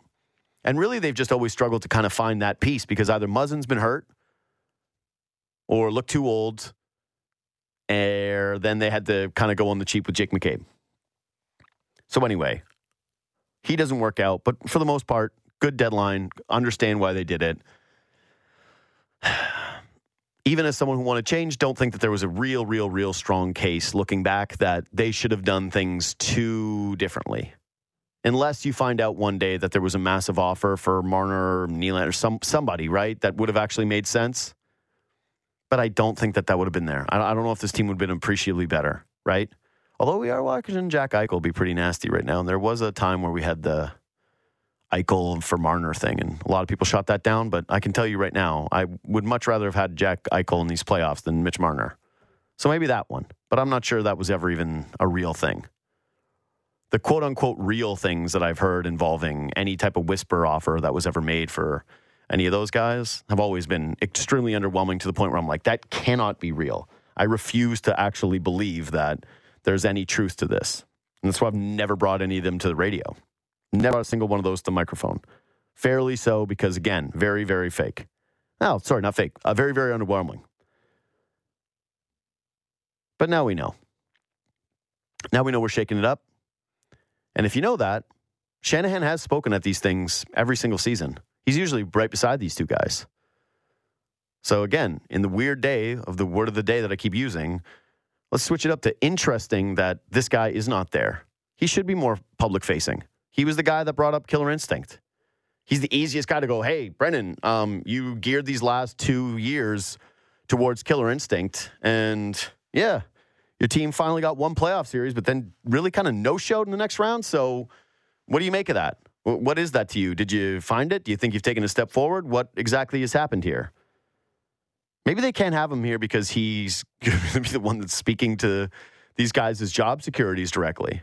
And they're going to have Dubas and Keefe go out there and have them field all these questions on their own? I'm just trying to do my best guesswork here. Because everybody I keep texting, they seem to be doing the exact same. Cone of silence. Cone of silence around the Maple Leafs organization. Still waiting to hear from another player. Mark Giordano, and then 30 minutes apart between the guys. This is good stuff. All right, quick break. We'll be back. It's actually kind of strange that we ended up in a spot where it sort of feels like this impending end of an era for the Toronto Raptors. Like they fired their championship-winning head coach. But at least it does feel like they're going to do some tweaking around the fringes. And it's like they could end up making a big move, right? The Raptors could end up doing something huge. Who knows? Maybe the Leafs end up doing something fairly similar. Maybe the Leafs end up firing their coach. They keep their GM. They keep their president, much like the Raptors. And then they go into an offseason, same way as the Raps, where fans are a little bit, they're a little tired, I would say, of the product. Like, I think people enjoy, even for the roll it over people, right? Like, even if you want the Leafs to just bring everybody back, let's just say, hey, don't trade anybody because you'll make the bad deal and these guys have shown progress and you believe in them and they're still young and blah, blah, blah, blah, blah, blah, blah, right? That crowd, even if you believe that, oh my God, could you imagine next year's regular season? Could you imagine another year of this where so many games, I guess the more interesting thing would be the division you'd be trying to sell yourself on? Like, the Bruins won't be the greatest team a regular season has ever assembled. So maybe you got more of a shot to win the division. Imagine caring about that. Imagine trying to put any stock into home ice. Like, boy, they got to battle for home ice. They got to really bear down these last couple of weeks of the season because home ice advantage could be on the line. Toronto Maple Leafs won one playoff game at home this year. They dogged it in front of their home crowd multiple times. Like, what's the revenue those guys took in for playoff tickets this year? For their granted limited amount of home games, right? Didn't get enough. Didn't get as many as you thought you would. Got 3 in round 1. Pretty disappointing. 3 in round 2. Pretty disappointing. 6 playoff games at home. You got 1 W. A lot of money for that 1 W from those fans. Think about all the jerseys, all the beers, all the ticket prices. Pretty nice deal for the Leafs. Pretty good coin for them to pull in for 1 win for those fans at home. But yeah, imagine that. Imagine trying to sell people on the idea that the regular season matters in this sport anymore. Like in any way. What's the narrative? Matthew Knies? Like his development as a player? He's the difference maker? He was good. I think he's going to be a really good player. Like Matthew Knies a lot. Seems like they hit on somebody. Really going to do a full season of what is he? What's the blue line next year? Got a few guys tied up. It's like seems like there's more certainty there than in some other spots. That was actually one of the stories, I think, that got a little bit overlooked in this whole run. And when we're talking about, hey, break up the core 4 and make a trade, you would think that based on what you saw in this postseason, you'd love for Luke Schenn to return, but he's an older player, and so the prospect of him doing the Mark Giordano thing where you lean on him during the regular season and at the end of the year he kind of goes away, that happens. Also, lost in Luke Schenn thing, load management worked for him. I don't know how many games he ended up playing. I don't have that right in front of me, but you know, he had his kid. He first came to Toronto. He'd been sitting out a little while for Vancouver. He didn't have to grind through a regular season the way that Gio did, and he looked a little fresher. Maybe that'll be a byproduct of some of these vets that they move in here next year, is that they don't play them into the ground. They ask them to do that a little bit more. But ultimately, it's like the blue line wasn't good enough. So if you are going to trade a core 4 guy, are we just back to that? Are we just back to you need to bring in someone that can play 20 minutes a night? I don't know if you need someone to play with Morgan Rielly. I think that's a nice little piece that you got. You feel good about having the stay-at-home guy with Morgan Rielly and then someone else that can really eat those heavy minutes. Maybe someone that can play with TJ Brody that's better than McCabe, and then McCabe drops down, since he's only a $2 million guy anyway next season, that he is viewed as more of a elite third-pairing guy, and you can spread it around, move him around, be more experimental during a regular season. Maybe unlock a little bit more. Not sure he's Jake Muzzin, though. And I'm being prime Jake Muzzin. But I would think that the blue line needs to be tinkered with. They would need to make sure that that's a little bit better. Shouldn't the blue line have felt better? I don't know. The core 4 is the entire focus of basically our entire offseason. It was, well, now Dubas is that. But they were the main target, as they should be, of this team's failure. Because this whole thing was predicated on those guys. But ultimately, you've got your whole blue line that can come back next year. Like, you could probably re-sign Luke Schenn. Maybe, maybe not. And I would assume Justin Hall is gone. So you're going to need to add a little bit of right D. But Morgan Rielly obviously not going anywhere. TJ Brody obviously not going anywhere. Timothy Littleton, kind of an interesting one, but for his price point, you'd have a tough time figuring that he gets moved. Jake McCabe not going anywhere. $2 million for 2 more seasons. As much as he disappointed. It's funny, he disappointed in the postseason. He really wasn't the guy that Dubas had hoped that he was acquiring in the shutdown pairing with Brody. But man, he's under contract for $2 million for the next 2 seasons. Hard to be overly upset about that trade. Even given that it didn't work out for this year, the all-in season. Because, yeah, I think we all agree that Jake McCabe on a $2 million deal is a pretty sweet price. I like how when I open up Cap Friendly, it shows my face because it starts playing Leaf stock. Thank you for that, Cap Friendly. Mark Giordano is back. But at this point, it's hard to envision him playing the same role that he did this year, right? Feels more like a potential Wayne Simmons situation. I wonder, no, it's hard to envision him retiring. Guy still had some juice left in the tank. He was just burnt out, beat up. They gave Connor Timmins that extension, that weird $1 million deal. Like, how weird is it they decided to pay Connor Timmins, someone that no one even thought could get a sniff of the postseason? They gave him that $1 million, over $1 million, when Mark Giordano was taking $800,000. I know different points of their career, but that was an odd one. That was just like, hey, here you go, Sault Ste. Marie guy. Here's some money. The goaltending, I think, is pretty easy to predict. Hard to envision a scenario where it's not just going to be Samsonov-Wall, right? Samsonov performed admirably in the first series, and Woll is now under contract for less than $800,000 a season and showed you at least something. Matt Murray, big question mark of the offseason. How do you get off that $4.5 million? What's that going to cost you? Is that going to cost you that first-round pick that you got back that's Boston's? I would imagine it's not going to be cheap trying to get off that.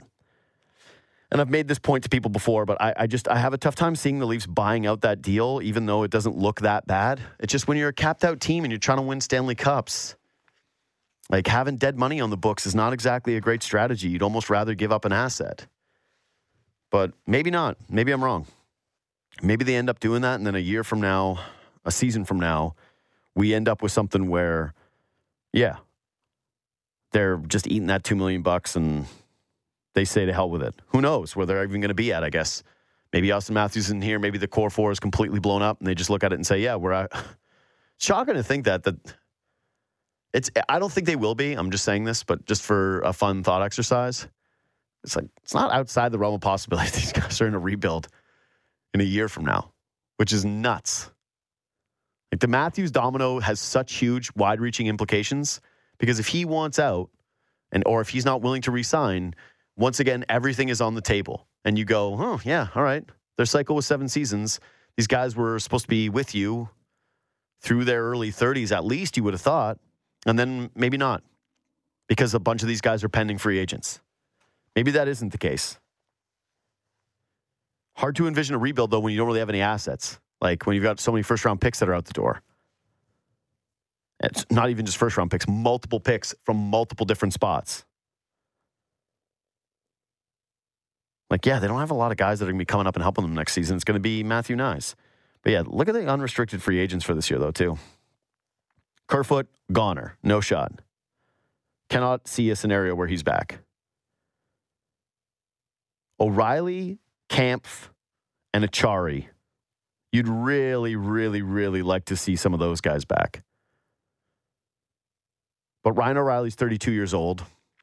It doesn't appear that he is overly interested in taking a hometown discount. There is the potential for him to return to St. Louis where he won and was very happy. And also, if you're the Toronto Maple Leafs and you're staring down a aging John Tavares who is the same age and didn't look very good down the middle throughout stretches of the postseason, was aging on the job, do you really want to double down on the decision to pay an older vet whose best years are likely behind them, even if he is a different kind of leader, player, skill set than Tavares? Feels a little redundant. And there were times, too, I will say, throughout the playoffs, Ryan O'Reilly seemed like he was gutting it out. I'm curious to hear what he has to say today, actually, in terms of what his injury was, because he was... Oh, he's speaking right now? Oh, that's nice. Because I think that he may have been dealing with something pretty significant to his foot or to an ankle. But they were slow at times. Like, the Leafs looked slow in that Florida series, right? And a lot of that had to do with Tavares and Ryan O'Reilly. Love Ryan O'Reilly. Won't be upset if they bring him back. But it doesn't make a ton of sense. Not right now. Especially if you're shifting gears. Unless he comes back on an extremely friendly deal that isn't too long. But why would he do that? He's a really good player. He's a commodity. It's not a loaded free agent class, right?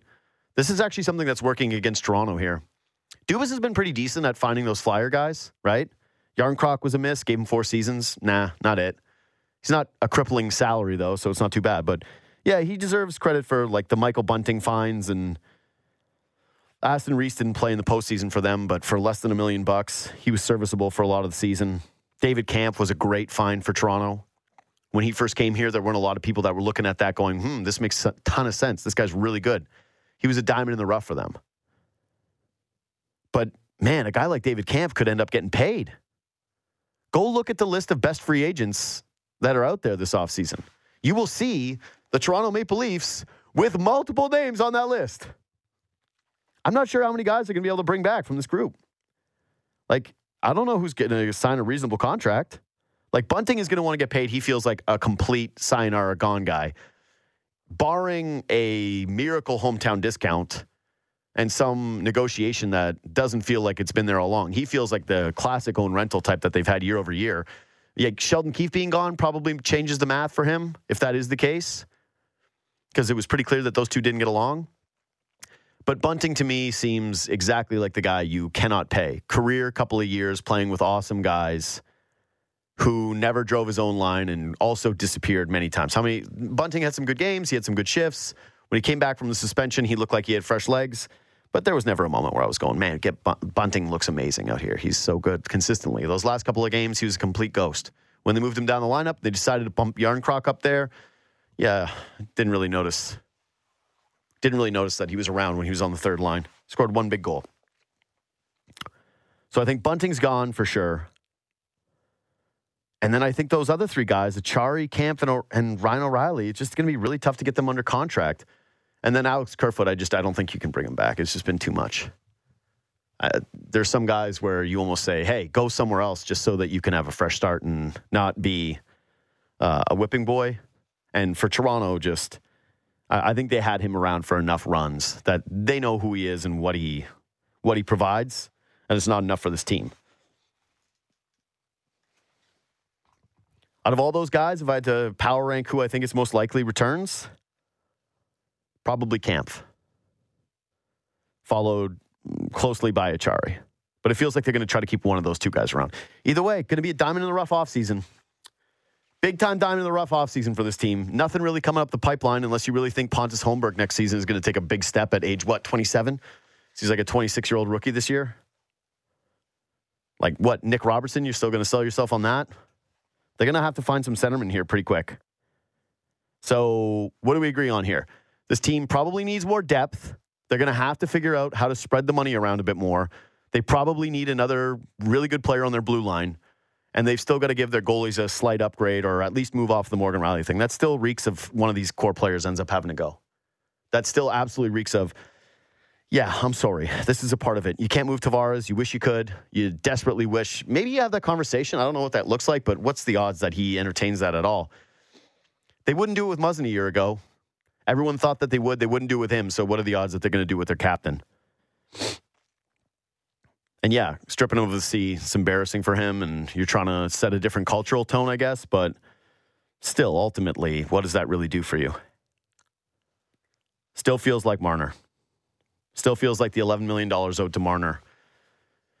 Most valuable guy, under contract for a while, hasn't performed in the playoffs, has a lot of pressure on his shoulders, a lot of stress on his shoulders.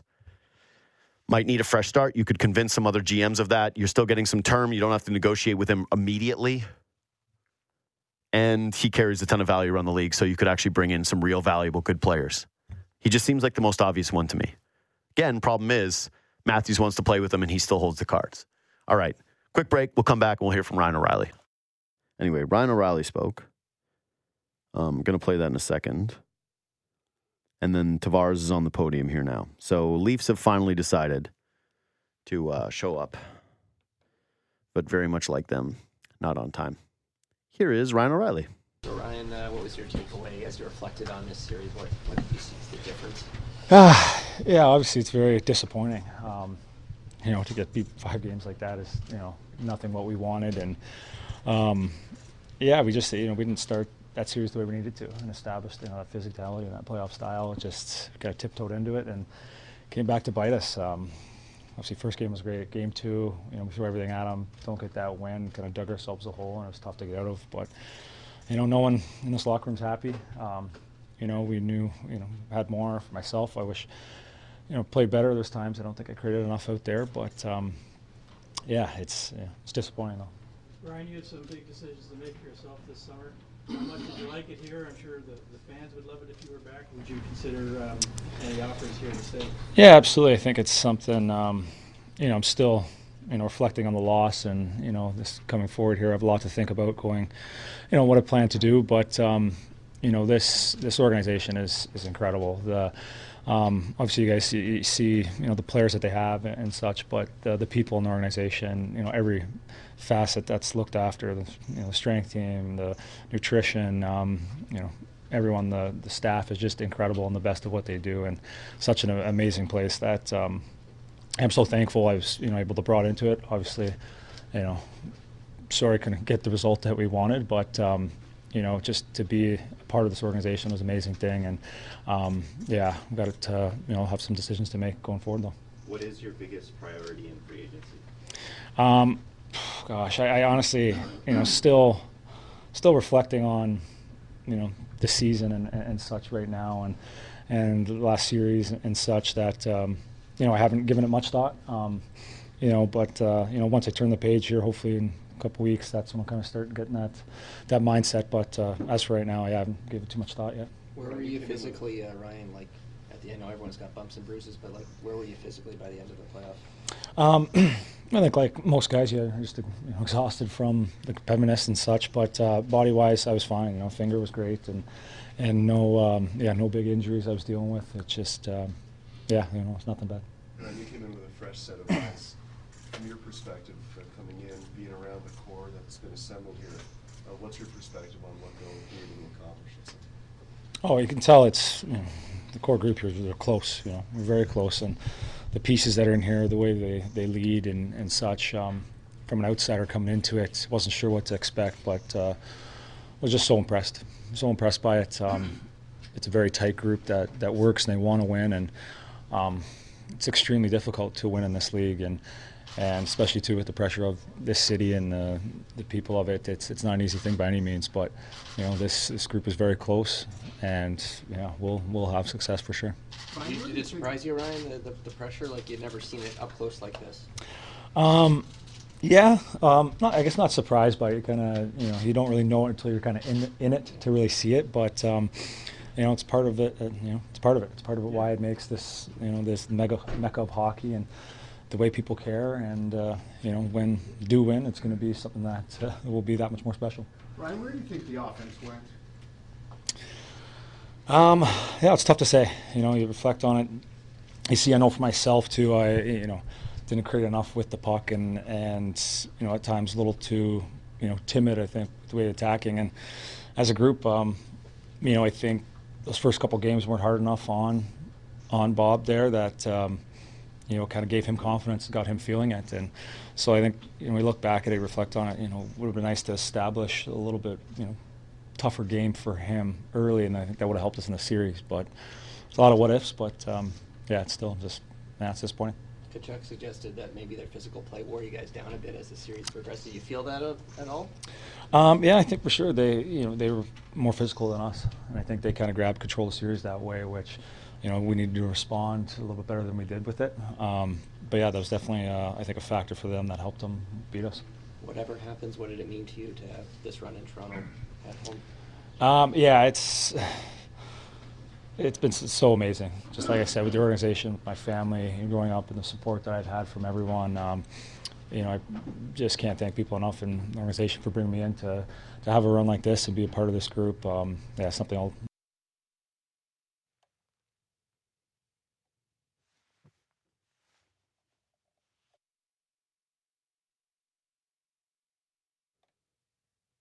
Oh, that clip just cut off early? Nice. All right, Ryan O'Reilly. Hear from John Tavares in a couple minutes, but I have some thoughts on that. 1, no injury. I don't know if he's saying that because he's a pending free agent. He doesn't want to make excuses. He's worried about how it'll come off. He's not, he's hurt, not injured. But I don't really know how to interpret that. Because he definitely looks slower than normal. And we got reports from credible people that he was limping around the dressing room in between games. So I'm going to lean with it wasn't something broken. And so the guy doesn't want to complain or make an excuse. And so he's just going to eat it. Plus, he's going to have to give medicals or whatever to anybody that he ends up signing with. And so who cares? Go out like a warrior, go out like a winner. I like the way that he spoke today. I'm going to be saying whether I liked it or not with some of these guys. I'm definitely judging here today. This is judgy day. I will be judgy bunk. I like the way Ryan O'Reilly speaks. I just like the way he carries himself. The guy is obviously a guy. And I mean that in the terms that Justin Bourne and I like to use. Is somebody a guy? Yeah, that's a guy. Well-spoken, no excuses. And then I actually thought some fairly insightful answers in terms of a couple of those questions. One was they were more physical than us. And he said it. And I like that. I like that he just admitted to it. He went, oh, yeah, you know what? These guys were a tough team. They were physical, probably wore down on us a little bit. They were the more physical team. Guess what? They were. And it's not exactly like that was the most physical hockey team we've ever seen in the Florida Panthers. But if you have time, go back and watch how different those teams looked when they would forecheck. How much one team loved to put a body on somebody, especially their stars, versus the other team. 2, should have been tougher series on Bob. Completely agree. Bourne made this point every single Leafs talk. Not enough second chances, didn't go to hard areas of the ice. And that was absolutely a thing that is a huge theme for me in this thing. There should have been 100%. Did Bobrovsky play well? Yes. Should Toronto have adjusted and changed their strategy to a certain degree to make sure that they ended up with more quality chances, more traffic in front of the net, more high danger opportunities, not the same wristers from the outside on him? Absolutely. So good for Ryan O'Reilly for saying those things honestly. I know it's kind of easy to do, but it wasn't just a bunch of excuses. Anyways, Ryan O'Reilly might come back, might not. He's obviously interested in here, but yeah, that's a pretty stock answer when it comes to free agency stuff, and it was pretty clear that we weren't going to get that. Anyways, a guy that is almost certainly going to be here next year is John Tavares. The captain spoke third. We'll hear from him now.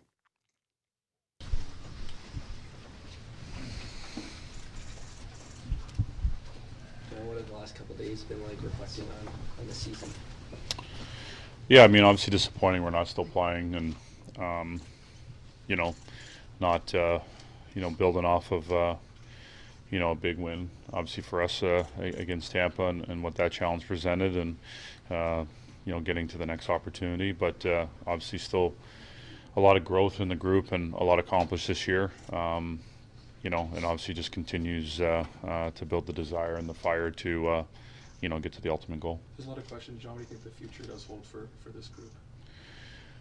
Well, I mean, a lot of that is, above me, but I think there's a continued belief, our group here, and, I think the standard that we have and what we're trying to accomplish and continuing to push for more.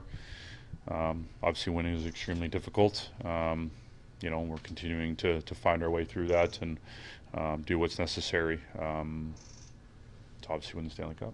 How do you feel your own playoff went? I thought there was a lot of good things with my game. Obviously, got rewarded well in the first round and a little snake bit in the second round, but I still thought there were a lot of positives with my game and how I was, whether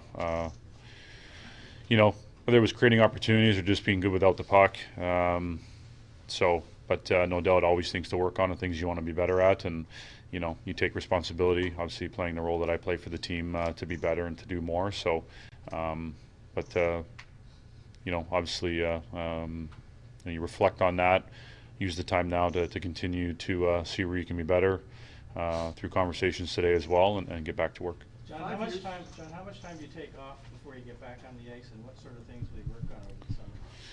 Well, that's it's kind of different year to year, depending on how you're feeling health-wise. Maybe other things going on at home as well. But as traditionally as I've gotten older, I've gone got back on the ice quicker and quicker. What you're working on or kind of what the focus is much different when you start than obviously once you get close to training camp and whatnot. But I don't anticipate taking too much time off. Obviously, get healthy and get feeling good, back to baseline and ready to start my off-season program. Were you healthy through the playoffs? Yes. 5 years, John, have gone by, seems rather quickly. From the day that your downtown signing 5 years ago to now, are you anywhere near where you thought you would be from when you first came here? Well, obviously, coming here, I extremely strong belief, as I still do, in wanting to win the Stanley Cup and what's being built here in the foundation and throughout the organization, and obviously the guys here in the locker room that we have. So that's still that same belief. To try to project or think what the way the journey is going to go and the challenges that you're going to have, you're never going to know. So you just continue to take them head on as best you can and learn from them and grow. Obviously you'd love to win the Stanley Cup every single year, but still extreme strong belief in our group here and getting to where we want to get to and continuing to grow and get better and challenge each other and find our way. John, you have a no movement clause that you got when you signed here. Who knows what roster changes are coming? Teams from time to time will approach guys with no moves and sort of feel them out. What would be your response if that happened in your case? I love it here. So obviously I made a commitment here for 7 years to be a Leaf, and I want to be here. So that's how I feel, and love being captain and take that responsibility very seriously, and feel really fortunate, and still think that there's a tremendous opportunity for our team here in the near future and in the long run. John, you spent some time on the wing this season. Do you think that's something that might happen more next year, or do you still primarily see yourself as a center?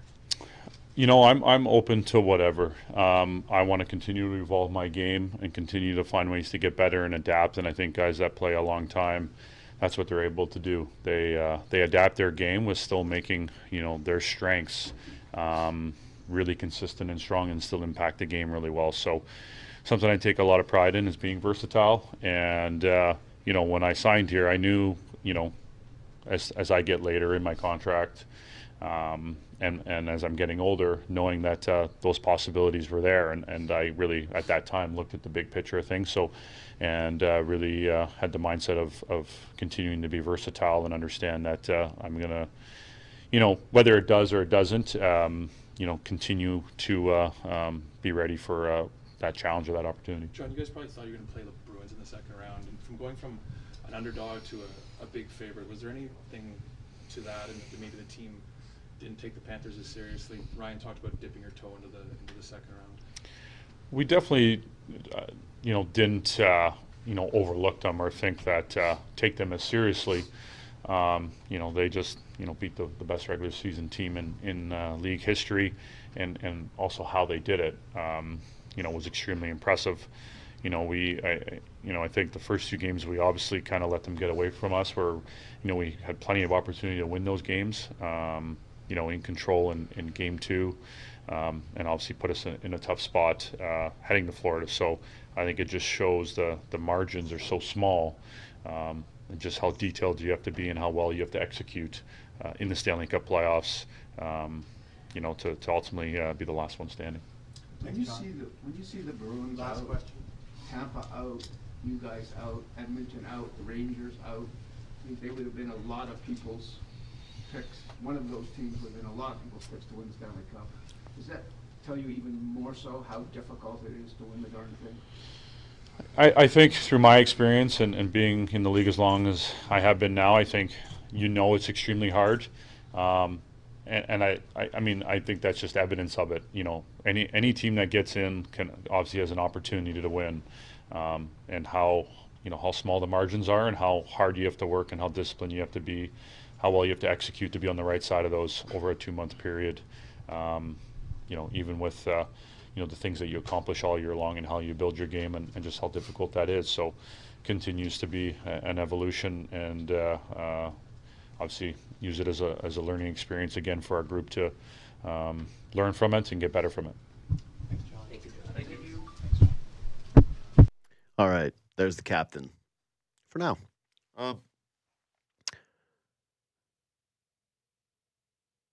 A lot of people don't think that these media conferences are all that insightful. Scars are still fresh. Players don't really want to say too much. What do they actually want to say to the media in general? It can be dry. I get it. I think that is a case, though, where there was some important stuff in there. Tavares isn't exactly Mr. Forthcoming. He's obviously a pretty reserved fella. I think we've gotten used to that. Some of the answers there were pretty meh, right? But what he envisioned when he saw here, obviously, was like a... But a couple interesting things from that one, too. Let's go through them. 3 things. Number 1 is he's open to the wing. It's pretty clear. You know what, though? You better be. Because you slowed down, John. And you're not the John Tavares that first arrived in Toronto. It was probably unfair of us to expect that at this point in your career, given that you are... Is he already 33 or is he about to be 33? He's about to be 33 years old. I love how these guys are old. He's younger than me. Hurts. Doesn't feel so good. He's not old. He's fine. He'll bounce back. He should play down the middle. He's aged a little bit more rapidly than we thought he would, and let's just put it this way. As much as he was doing the point to game thing in the regular season, and he's a useful player, he's a good player, he's probably a little underappreciated in this market to a degree, because of the money and because he's the captain and because he doesn't seem to resonate with too many people. He doesn't have the same force and same impact on the game night in, night out that you'd love to see from a star player. The idea that he makes $11 million and is part of the, quote, core 4 is pretty difficult to swallow. And frankly, if we're doing the game of what's going to be the hardest thing for this team over the next couple of years, barring a trade request or whatever the hell some of these guys have made, John Tavares on $11 million. Pretty tough. Pretty tough contract to navigate, especially, again, no move clause. And that leads into the second thing. He better be willing to move to the wing because he wants to be here, and you're the captain. You have to be about sacrifice. You have to be about lead by example. That's actually his leadership style. Certainly not the vocal stuff. He's not the rah-rah guy. I'm not going to him if I need to get pumped up. I'm going to him if I need to see how to, do a new lat workout. He'll show you. He's paying attention to the technique. But yeah, as the captain of this team, as the leader of this team, and as somebody who does it by example, he has to move out to the wing so that he shows other people that he's gotten sacrificed and he will willingly sacrifice. The problem is I don't know how much that resonates at this point in his career. Maybe the humbling of no captaincy and the move out to the wing does change things to a degree, but even still, it's harder and harder to swallow the $11 million when you're not even getting a guy who's down the middle. He'll still take draws, and I'm sure he'll play down the middle some parts of the year, but his season from now on is going to have that load management that we saw when Ryan O'Reilly was healthy, where he got kicked out of the wing or kicked out to the wing for portions of the regular season, for a short portion, albeit. But he did look better out there, and he was being centered by Ryan O'Reilly and did have some pretty expensive line mates. And it was some pretty sleepy regular season games. It was right after an exciting trade deadline. Might be the best we ever see him on the wing, but who knows? He's not leaving. He likes it here. He signed a contract extension here. He signed that contract with those clauses for a reason. He ain't going anywhere. And so, yeah. You know who this day was useful for? Whoever the GM is going to be. Because even the thought of approaching that guy with, will you move your new move, probably died on the vine there. They got to do it for you. Hey, someone in media, please ask him if he's willing to waive his no move. Oh, he's as staunch about it as we expected him to be? Cool. John, we just want you to know, I'm management now, we never wanted you to move your no move. We view you as an important piece of this organization. Thank you for this. We expect you to bump out to the wing, whatever. But yeah, there's no point in asking about this. What are we doing here? He's a Toronto guy. He came home. He's got a family here, a young family here. And he's very rich. Why would he move? Plus, he's clearly the kind of guy who is wants to hang out with his family kind of dude. He earned that right. Toronto gave him that contract. You can be mad. You can kick and moan about it all you want. John Tavares is going to be here. He's the opposite of the Magic Johnson meme. He is going to be here. Last thing, I'll be a little critical now. John, you scored no goals in the series against the Florida Panthers. You played 16 minutes in a game that was an elimination game for your team on the road against the Panthers. And yeah, you finished with 1 assist. Like, in that series against the Panthers, the one that you guys got eliminated on, you can talk all you want about the Bruins beating or getting beat by Florida and it's a good team, whatever. You didn't score in 5 games. You were a dash in 3 of them. So 3 of the losses, you were a dash. You were under 17 minutes in 2 of the games, including one that went to overtime. And you had 1 assist. I know this is a hard day, and I know that you're wearing it. And it's natural, it's human nature to stick up for yourself when people are starting to pile on. But I don't really want to hear about how you're proud of the work you're doing off the puck, buddy.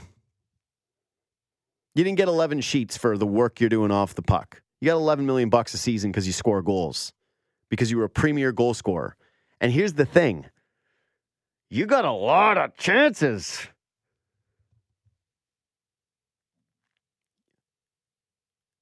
He had 4 games in this series where he had 5 shots or more. Yes, everyone will point to, and rightfully so, the game 3 in which he only had 2, and he was just as responsible for all the other guys. But if you were going to pick anyone in the series, he gets some credit for it, for getting open and getting to those spots, going to the dirty areas, creating breakaways for himself, right? Nylander hit him with some absolute dimes in this series. Morgan Rielly hit him with a breakaway dime in this series. And what did John Tavares do? A lot of shoveling the puck into Bobrovsky's pads or chest. Didn't even really make him work. What was the closest one he had? Like, all those shots in that series, and it didn't feel very threatening for a guy who has been, yes, again, one of the best goal scorers in the last decade. So, I'm sorry, man. You just can't bring that up. Nobody wants to hear that right now. And like, I know, again, some of this is so lame how I'm staying up here going, you got to show some humility and show some contrition. It's like he was trying, duh. But yeah, give people something on that, right? Just say you didn't finish your chances. You had some glorious opportunities. You're the captain of this team. You're here to score goals. And I don't care. Say it haunts you that you couldn't do that, right? Like Ryan O'Reilly's even thinking, he's going, man, I'm still processing this. I'm still processing. This is hard. This has been great. It's just not the time, man. You're the leader of this team. I really don't want to hear you talk about your work off the puck and the things that you were proud of your game in that series. Sucks. People are calling you old. Sucks. People are calling you washed. You just scored a goal that people thought was going to live in history forever and ever. The captain wins them a series against Tampa Bay. He did it. And now nobody cares. Sucks, man. I get it. People are way too hard on you at times in this market. But please, this always goes back. The anger, vitriol, whatever, is going to zag back eventually. It'll always happen. You'll get into the regular season. You'll start getting your point of game. And people are going to go, John Tavares takes a lot of flack, but he still gets a point of game. He's a reliable player. And they'll talk this. But I was going to go back there, but you got to wear it right now. Don't stick up for yourself in this regard. Don't be telling people about you're proud of your games. Ugh, that was kind of icky. Didn't really enjoy that. Sorry, but today is Judgy Bug Day. I said I was going to be judgy, and I did not like that answer. All right. Let's take a quick break. Let's come back. More Leafs. Michael Bunting next. Sports has a lot of cliches. It's pretty cliche-driven. When it comes to speech, I'm trying to think about all the cliches that I probably do as a sports talk host and being hypocritical, being stones, glass houses kind of thing here. How many crutches I lean on. I'm not perfect, right? Just doing my best. I understand these guys are not smart in general to negotiate through the media, right? Just generally, if you're negotiating with somebody, you don't want the back channels getting anything. Better to just be direct, in my experience. and hard to envision another way around, right? You don't want things lost in communication. You don't want to seem like shooting yourself in the foot, whatever. I'm sure the agents get to these guys with that line. But one of my favorite things ever is athletes not really thinking about it right now as a line of their approach to free agency. If I was in line, let's just suppose that if all of us were in line for millions of dollars, genuinely, we are set up now, our whole families, everything we know is changed. From this summer forward, someone will table us an offer that will ensure that, given some halfway responsible financial decisions, we'll be comfortable for the rest of our lives. We'll make more money in a year than we ever thought we would. Ryan O'Reilly, not really thinking about it right now. He's just processing it. So we hit the not really thinking about it right now counter for 2. The Leafs have all those free agents that I listed earlier in the show today of, what is it? Who cares? They've got a lot of guys. I don't know if they're going to talk to the David Camps of the world. Like, I don't know how far down we go with these exit interviews. Like, all of them have something to say, but like we're really waiting on Alex Kerfoot. He's pending free agent, I guess. Sure. Smart guy, right? Are we getting Zach Aston Reese? Are we getting Czar out here today? Getting his take on things? Anyways, point being that Leafs have a bunch of free agents, and we are going to keep the tracker now. I'm going to say 2 for Ryan O'Reilly. I think he said twice, not really thinking about it right now. How many am I not really thinking about it right now are we going to get from Michael Bunting, also pending free agent? Pretty much the talk of all before the trades, it was about Michael Bunting. Michael Bunting, how much is he going to get paid? How can you bring back Michael Bunting? Is he going to be your own free agent? How much money is he going to get if it's 2.5? The numbers have fluctuated all over the place to the point where at one juncture, Frank Saravelli had him as the number 1 free agent. I think that speaks to this class, but I also do not think that is still the case. It's tough if your organization's bringing in Bunting as a $4.5 million player, which seems pretty reasonable for him. Either way, good couple of years with Toronto. Pretty polarizing player, but a pending free agent, and now that's going to kick in for him. But yeah, not a lot of for a guy that overperformed his contract to that degree, who is a local player. This is a pretty unprecedented, no one's really talking about making sure he comes back guy. Like, it doesn't feel like there's going to be a ton of tears shed if he ends up leaving. I guess that's sort of the case with any of these players right now, but yeah, especially with him. Anyways, here's Michael Bunting.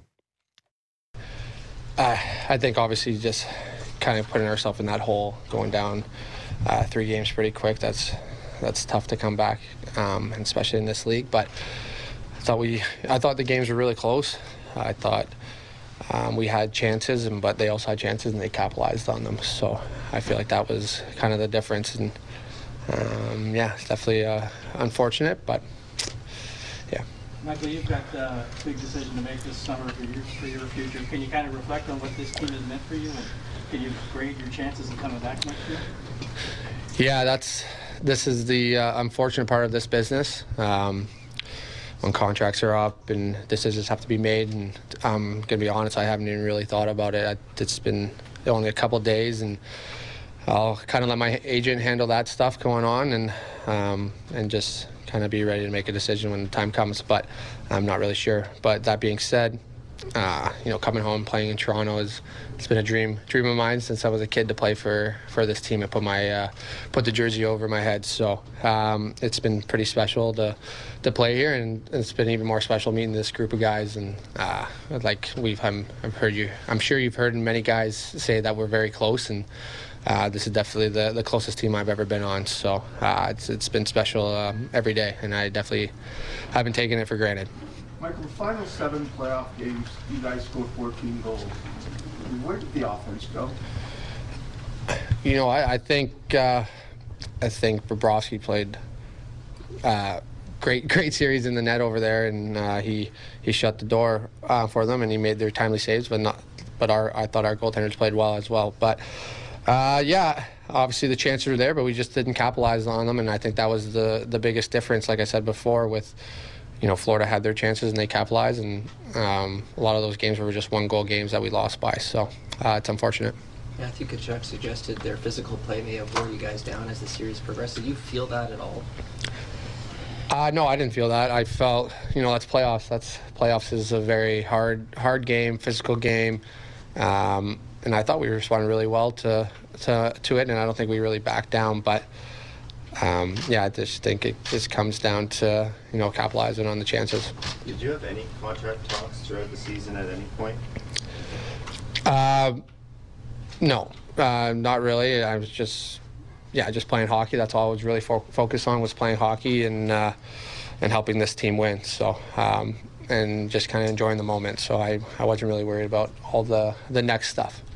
We know how much you love it here. Would you take a bit less if it meant staying at Maple Leaf?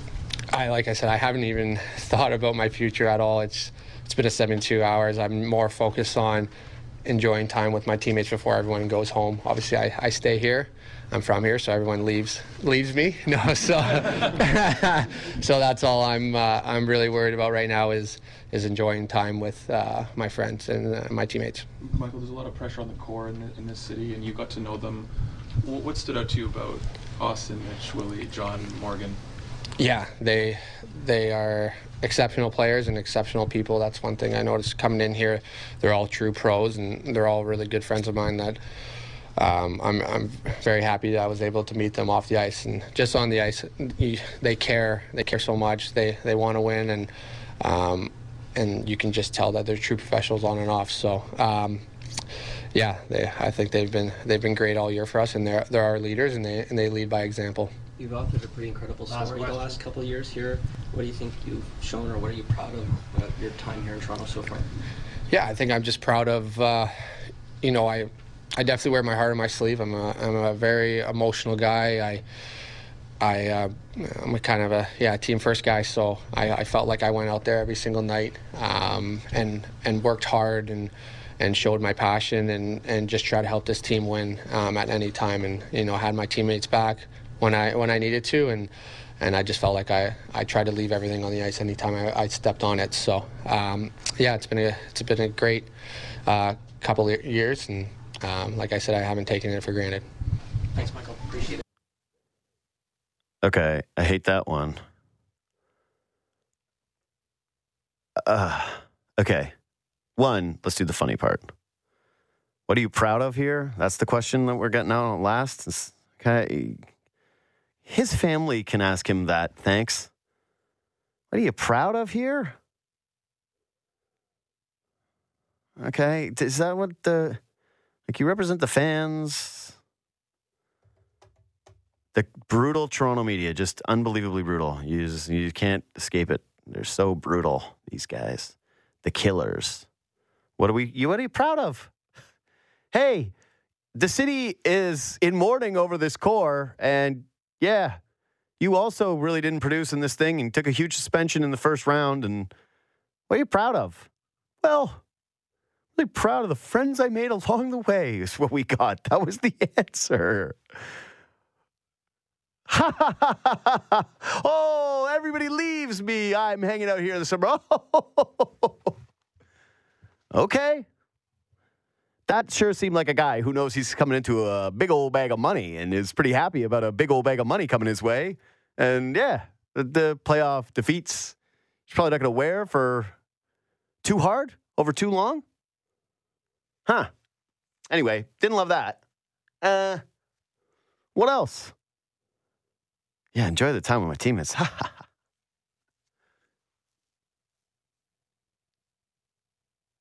Ugh. That is so annoying. Okay, the next thing. Yeah, take a little bit less. He laughed because he knows again. He's thinking about the money. He said the line again, right? Did we only get 2 counts of it? Did we get 2 counts? I think it was 2. Did we get 2 counts? Yeah. He kind of laughed it off the second time. He's like, yeah, obviously I'm thinking about it, but I have to say this. My agent says this. Come on. Stop asking me about this, fellas. And am I going to take less? No. You take less. You go into your next contract negotiation and tell somebody to take less. Michael Bunting doesn't have generational wealth, ladies and gentlemen. Look into his story. Guy deserves every single penny that he's going to earn in free agency. Good for him. He's not coming off of some big contract. This isn't somebody that's, playing for his second deal, whatever, or his second big money deal. This isn't John Tavares who's going to finish with more money than Kings. He was a $1 million guy, $900,000 for the last 2 seasons. Took a bet on himself. The bet paid off. That's awesome. Good for him. Go get your money, man. You've deserved it. You've earned it. You've produced here. You had great regular seasons. Still a little annoying to hear you do it that way. But here's the thing. Goodbye, Michael Bunting. And goodbye to this attitude. Please. I think we're all begging for this to go away. Where did the offense go is the question. And the answer is Bobrovsky. Excuses. That needs to go away for whatever iteration we get of the Toronto Maple Leafs next. The excuse culture that has been built here. Sometimes the puck doesn't go in the net. Their goalie was terrific. Just, you weren't good enough. You didn't score goals. You scored 2 goals in 6 straight games. 7?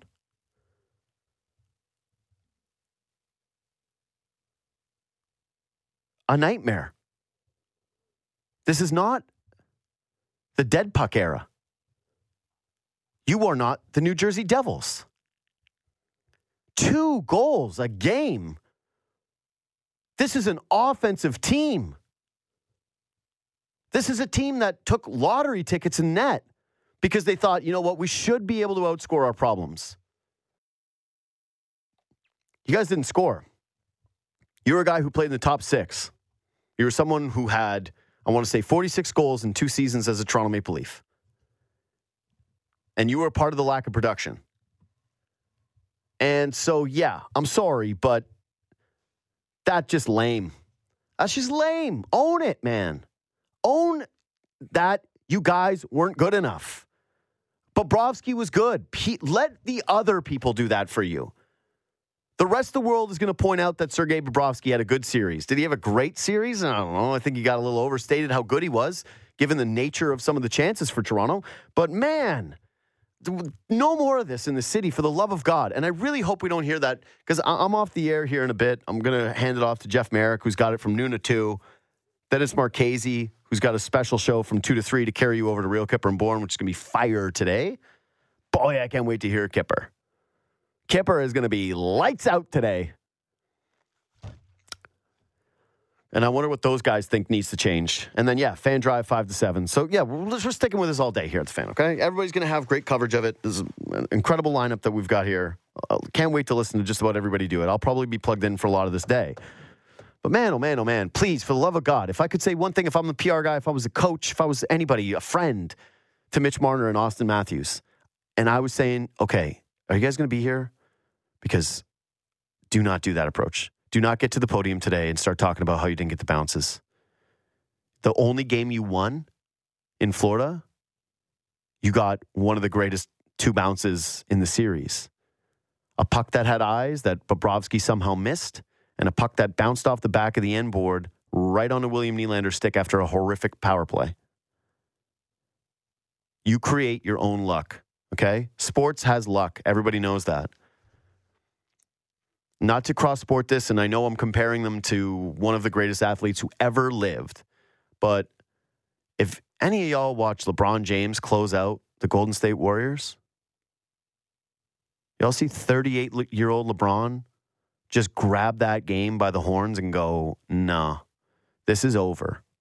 I'm ending this series. I'm taking over. Different sport, different player, probably a bit of unfair characterization. But even still, where was that from the Leafs at some point? So for the star players today, 0 for 2. Michael Bunting going up there saying it was the goalie. John Tavares saying he was proud of the way he played off the puck and that he did other good things. Okay. Please, Mitch Marner. Please, Austin Matthews. For the love of God, do not get up to the podium today and start telling people that you guys are hard done by in any way. The two of you make $22 million combined.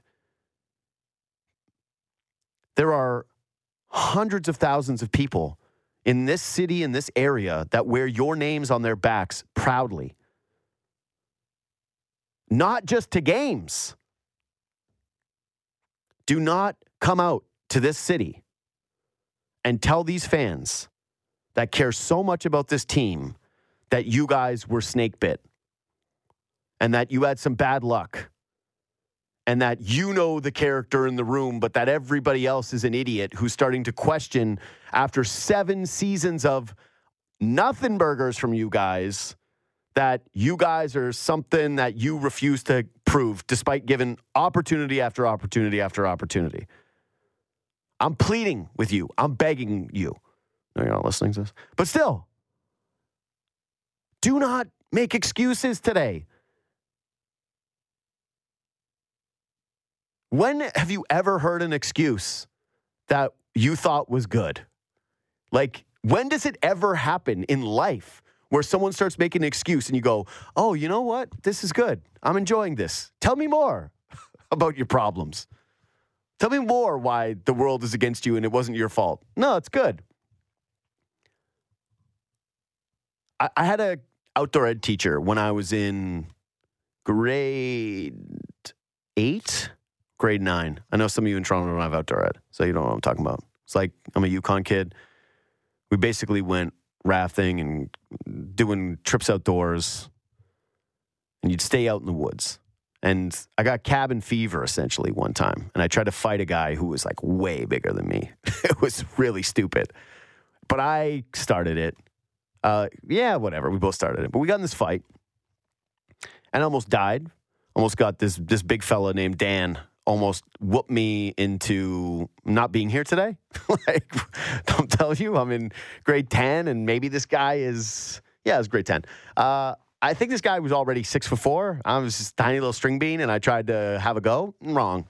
Size in fighting is very important. So as I get saved from certain death, from this mauling of this huge teenager, we get pulled aside by the outdoor ed teacher, who's furious because we were fighting over who gets to sleep in the middle of the tent because it's freezing in the Yukon. And if you're on the outside of the tent, the condensation and the coldness sucks. But if you're in the inside of the tent, good times. Might have a decent sleep. And when you're on like day 6 of the river trip, trust me, you will be fighting somebody who's twice your size to sleep in the middle of the tent. I guarantee you. I guarantee it. So this fight ends, and the outdoor ed teacher pulls us aside, and he starts giving us what for, right? And he's this big dude named Mr. T. Commands a ton of respect. Teasdale, not, anyway. And he pulls us aside, and he starts hammering us. And immediately, the kid I fought goes, I'm sorry, it was my fault. And guess what little old me was yapping away on? And I was doing this, and I didn't do anything in the water, and I was cold, and it was my turn for the middle of the tent. Boo-hoo, boo-hoo. He lets Dan walk away, and he keeps me. And I'm in way more trouble. Like, Dan's off scot-free, and I can't believe it. I'm just, like, losing my mind going, what are you talking about? So he gets nothing, and I've got this. And, yes, I'm now sleeping on the outside of the tent. I got to do dishes extra. I got to do some other chores. I can't remember what the hell they were now. It was so long ago.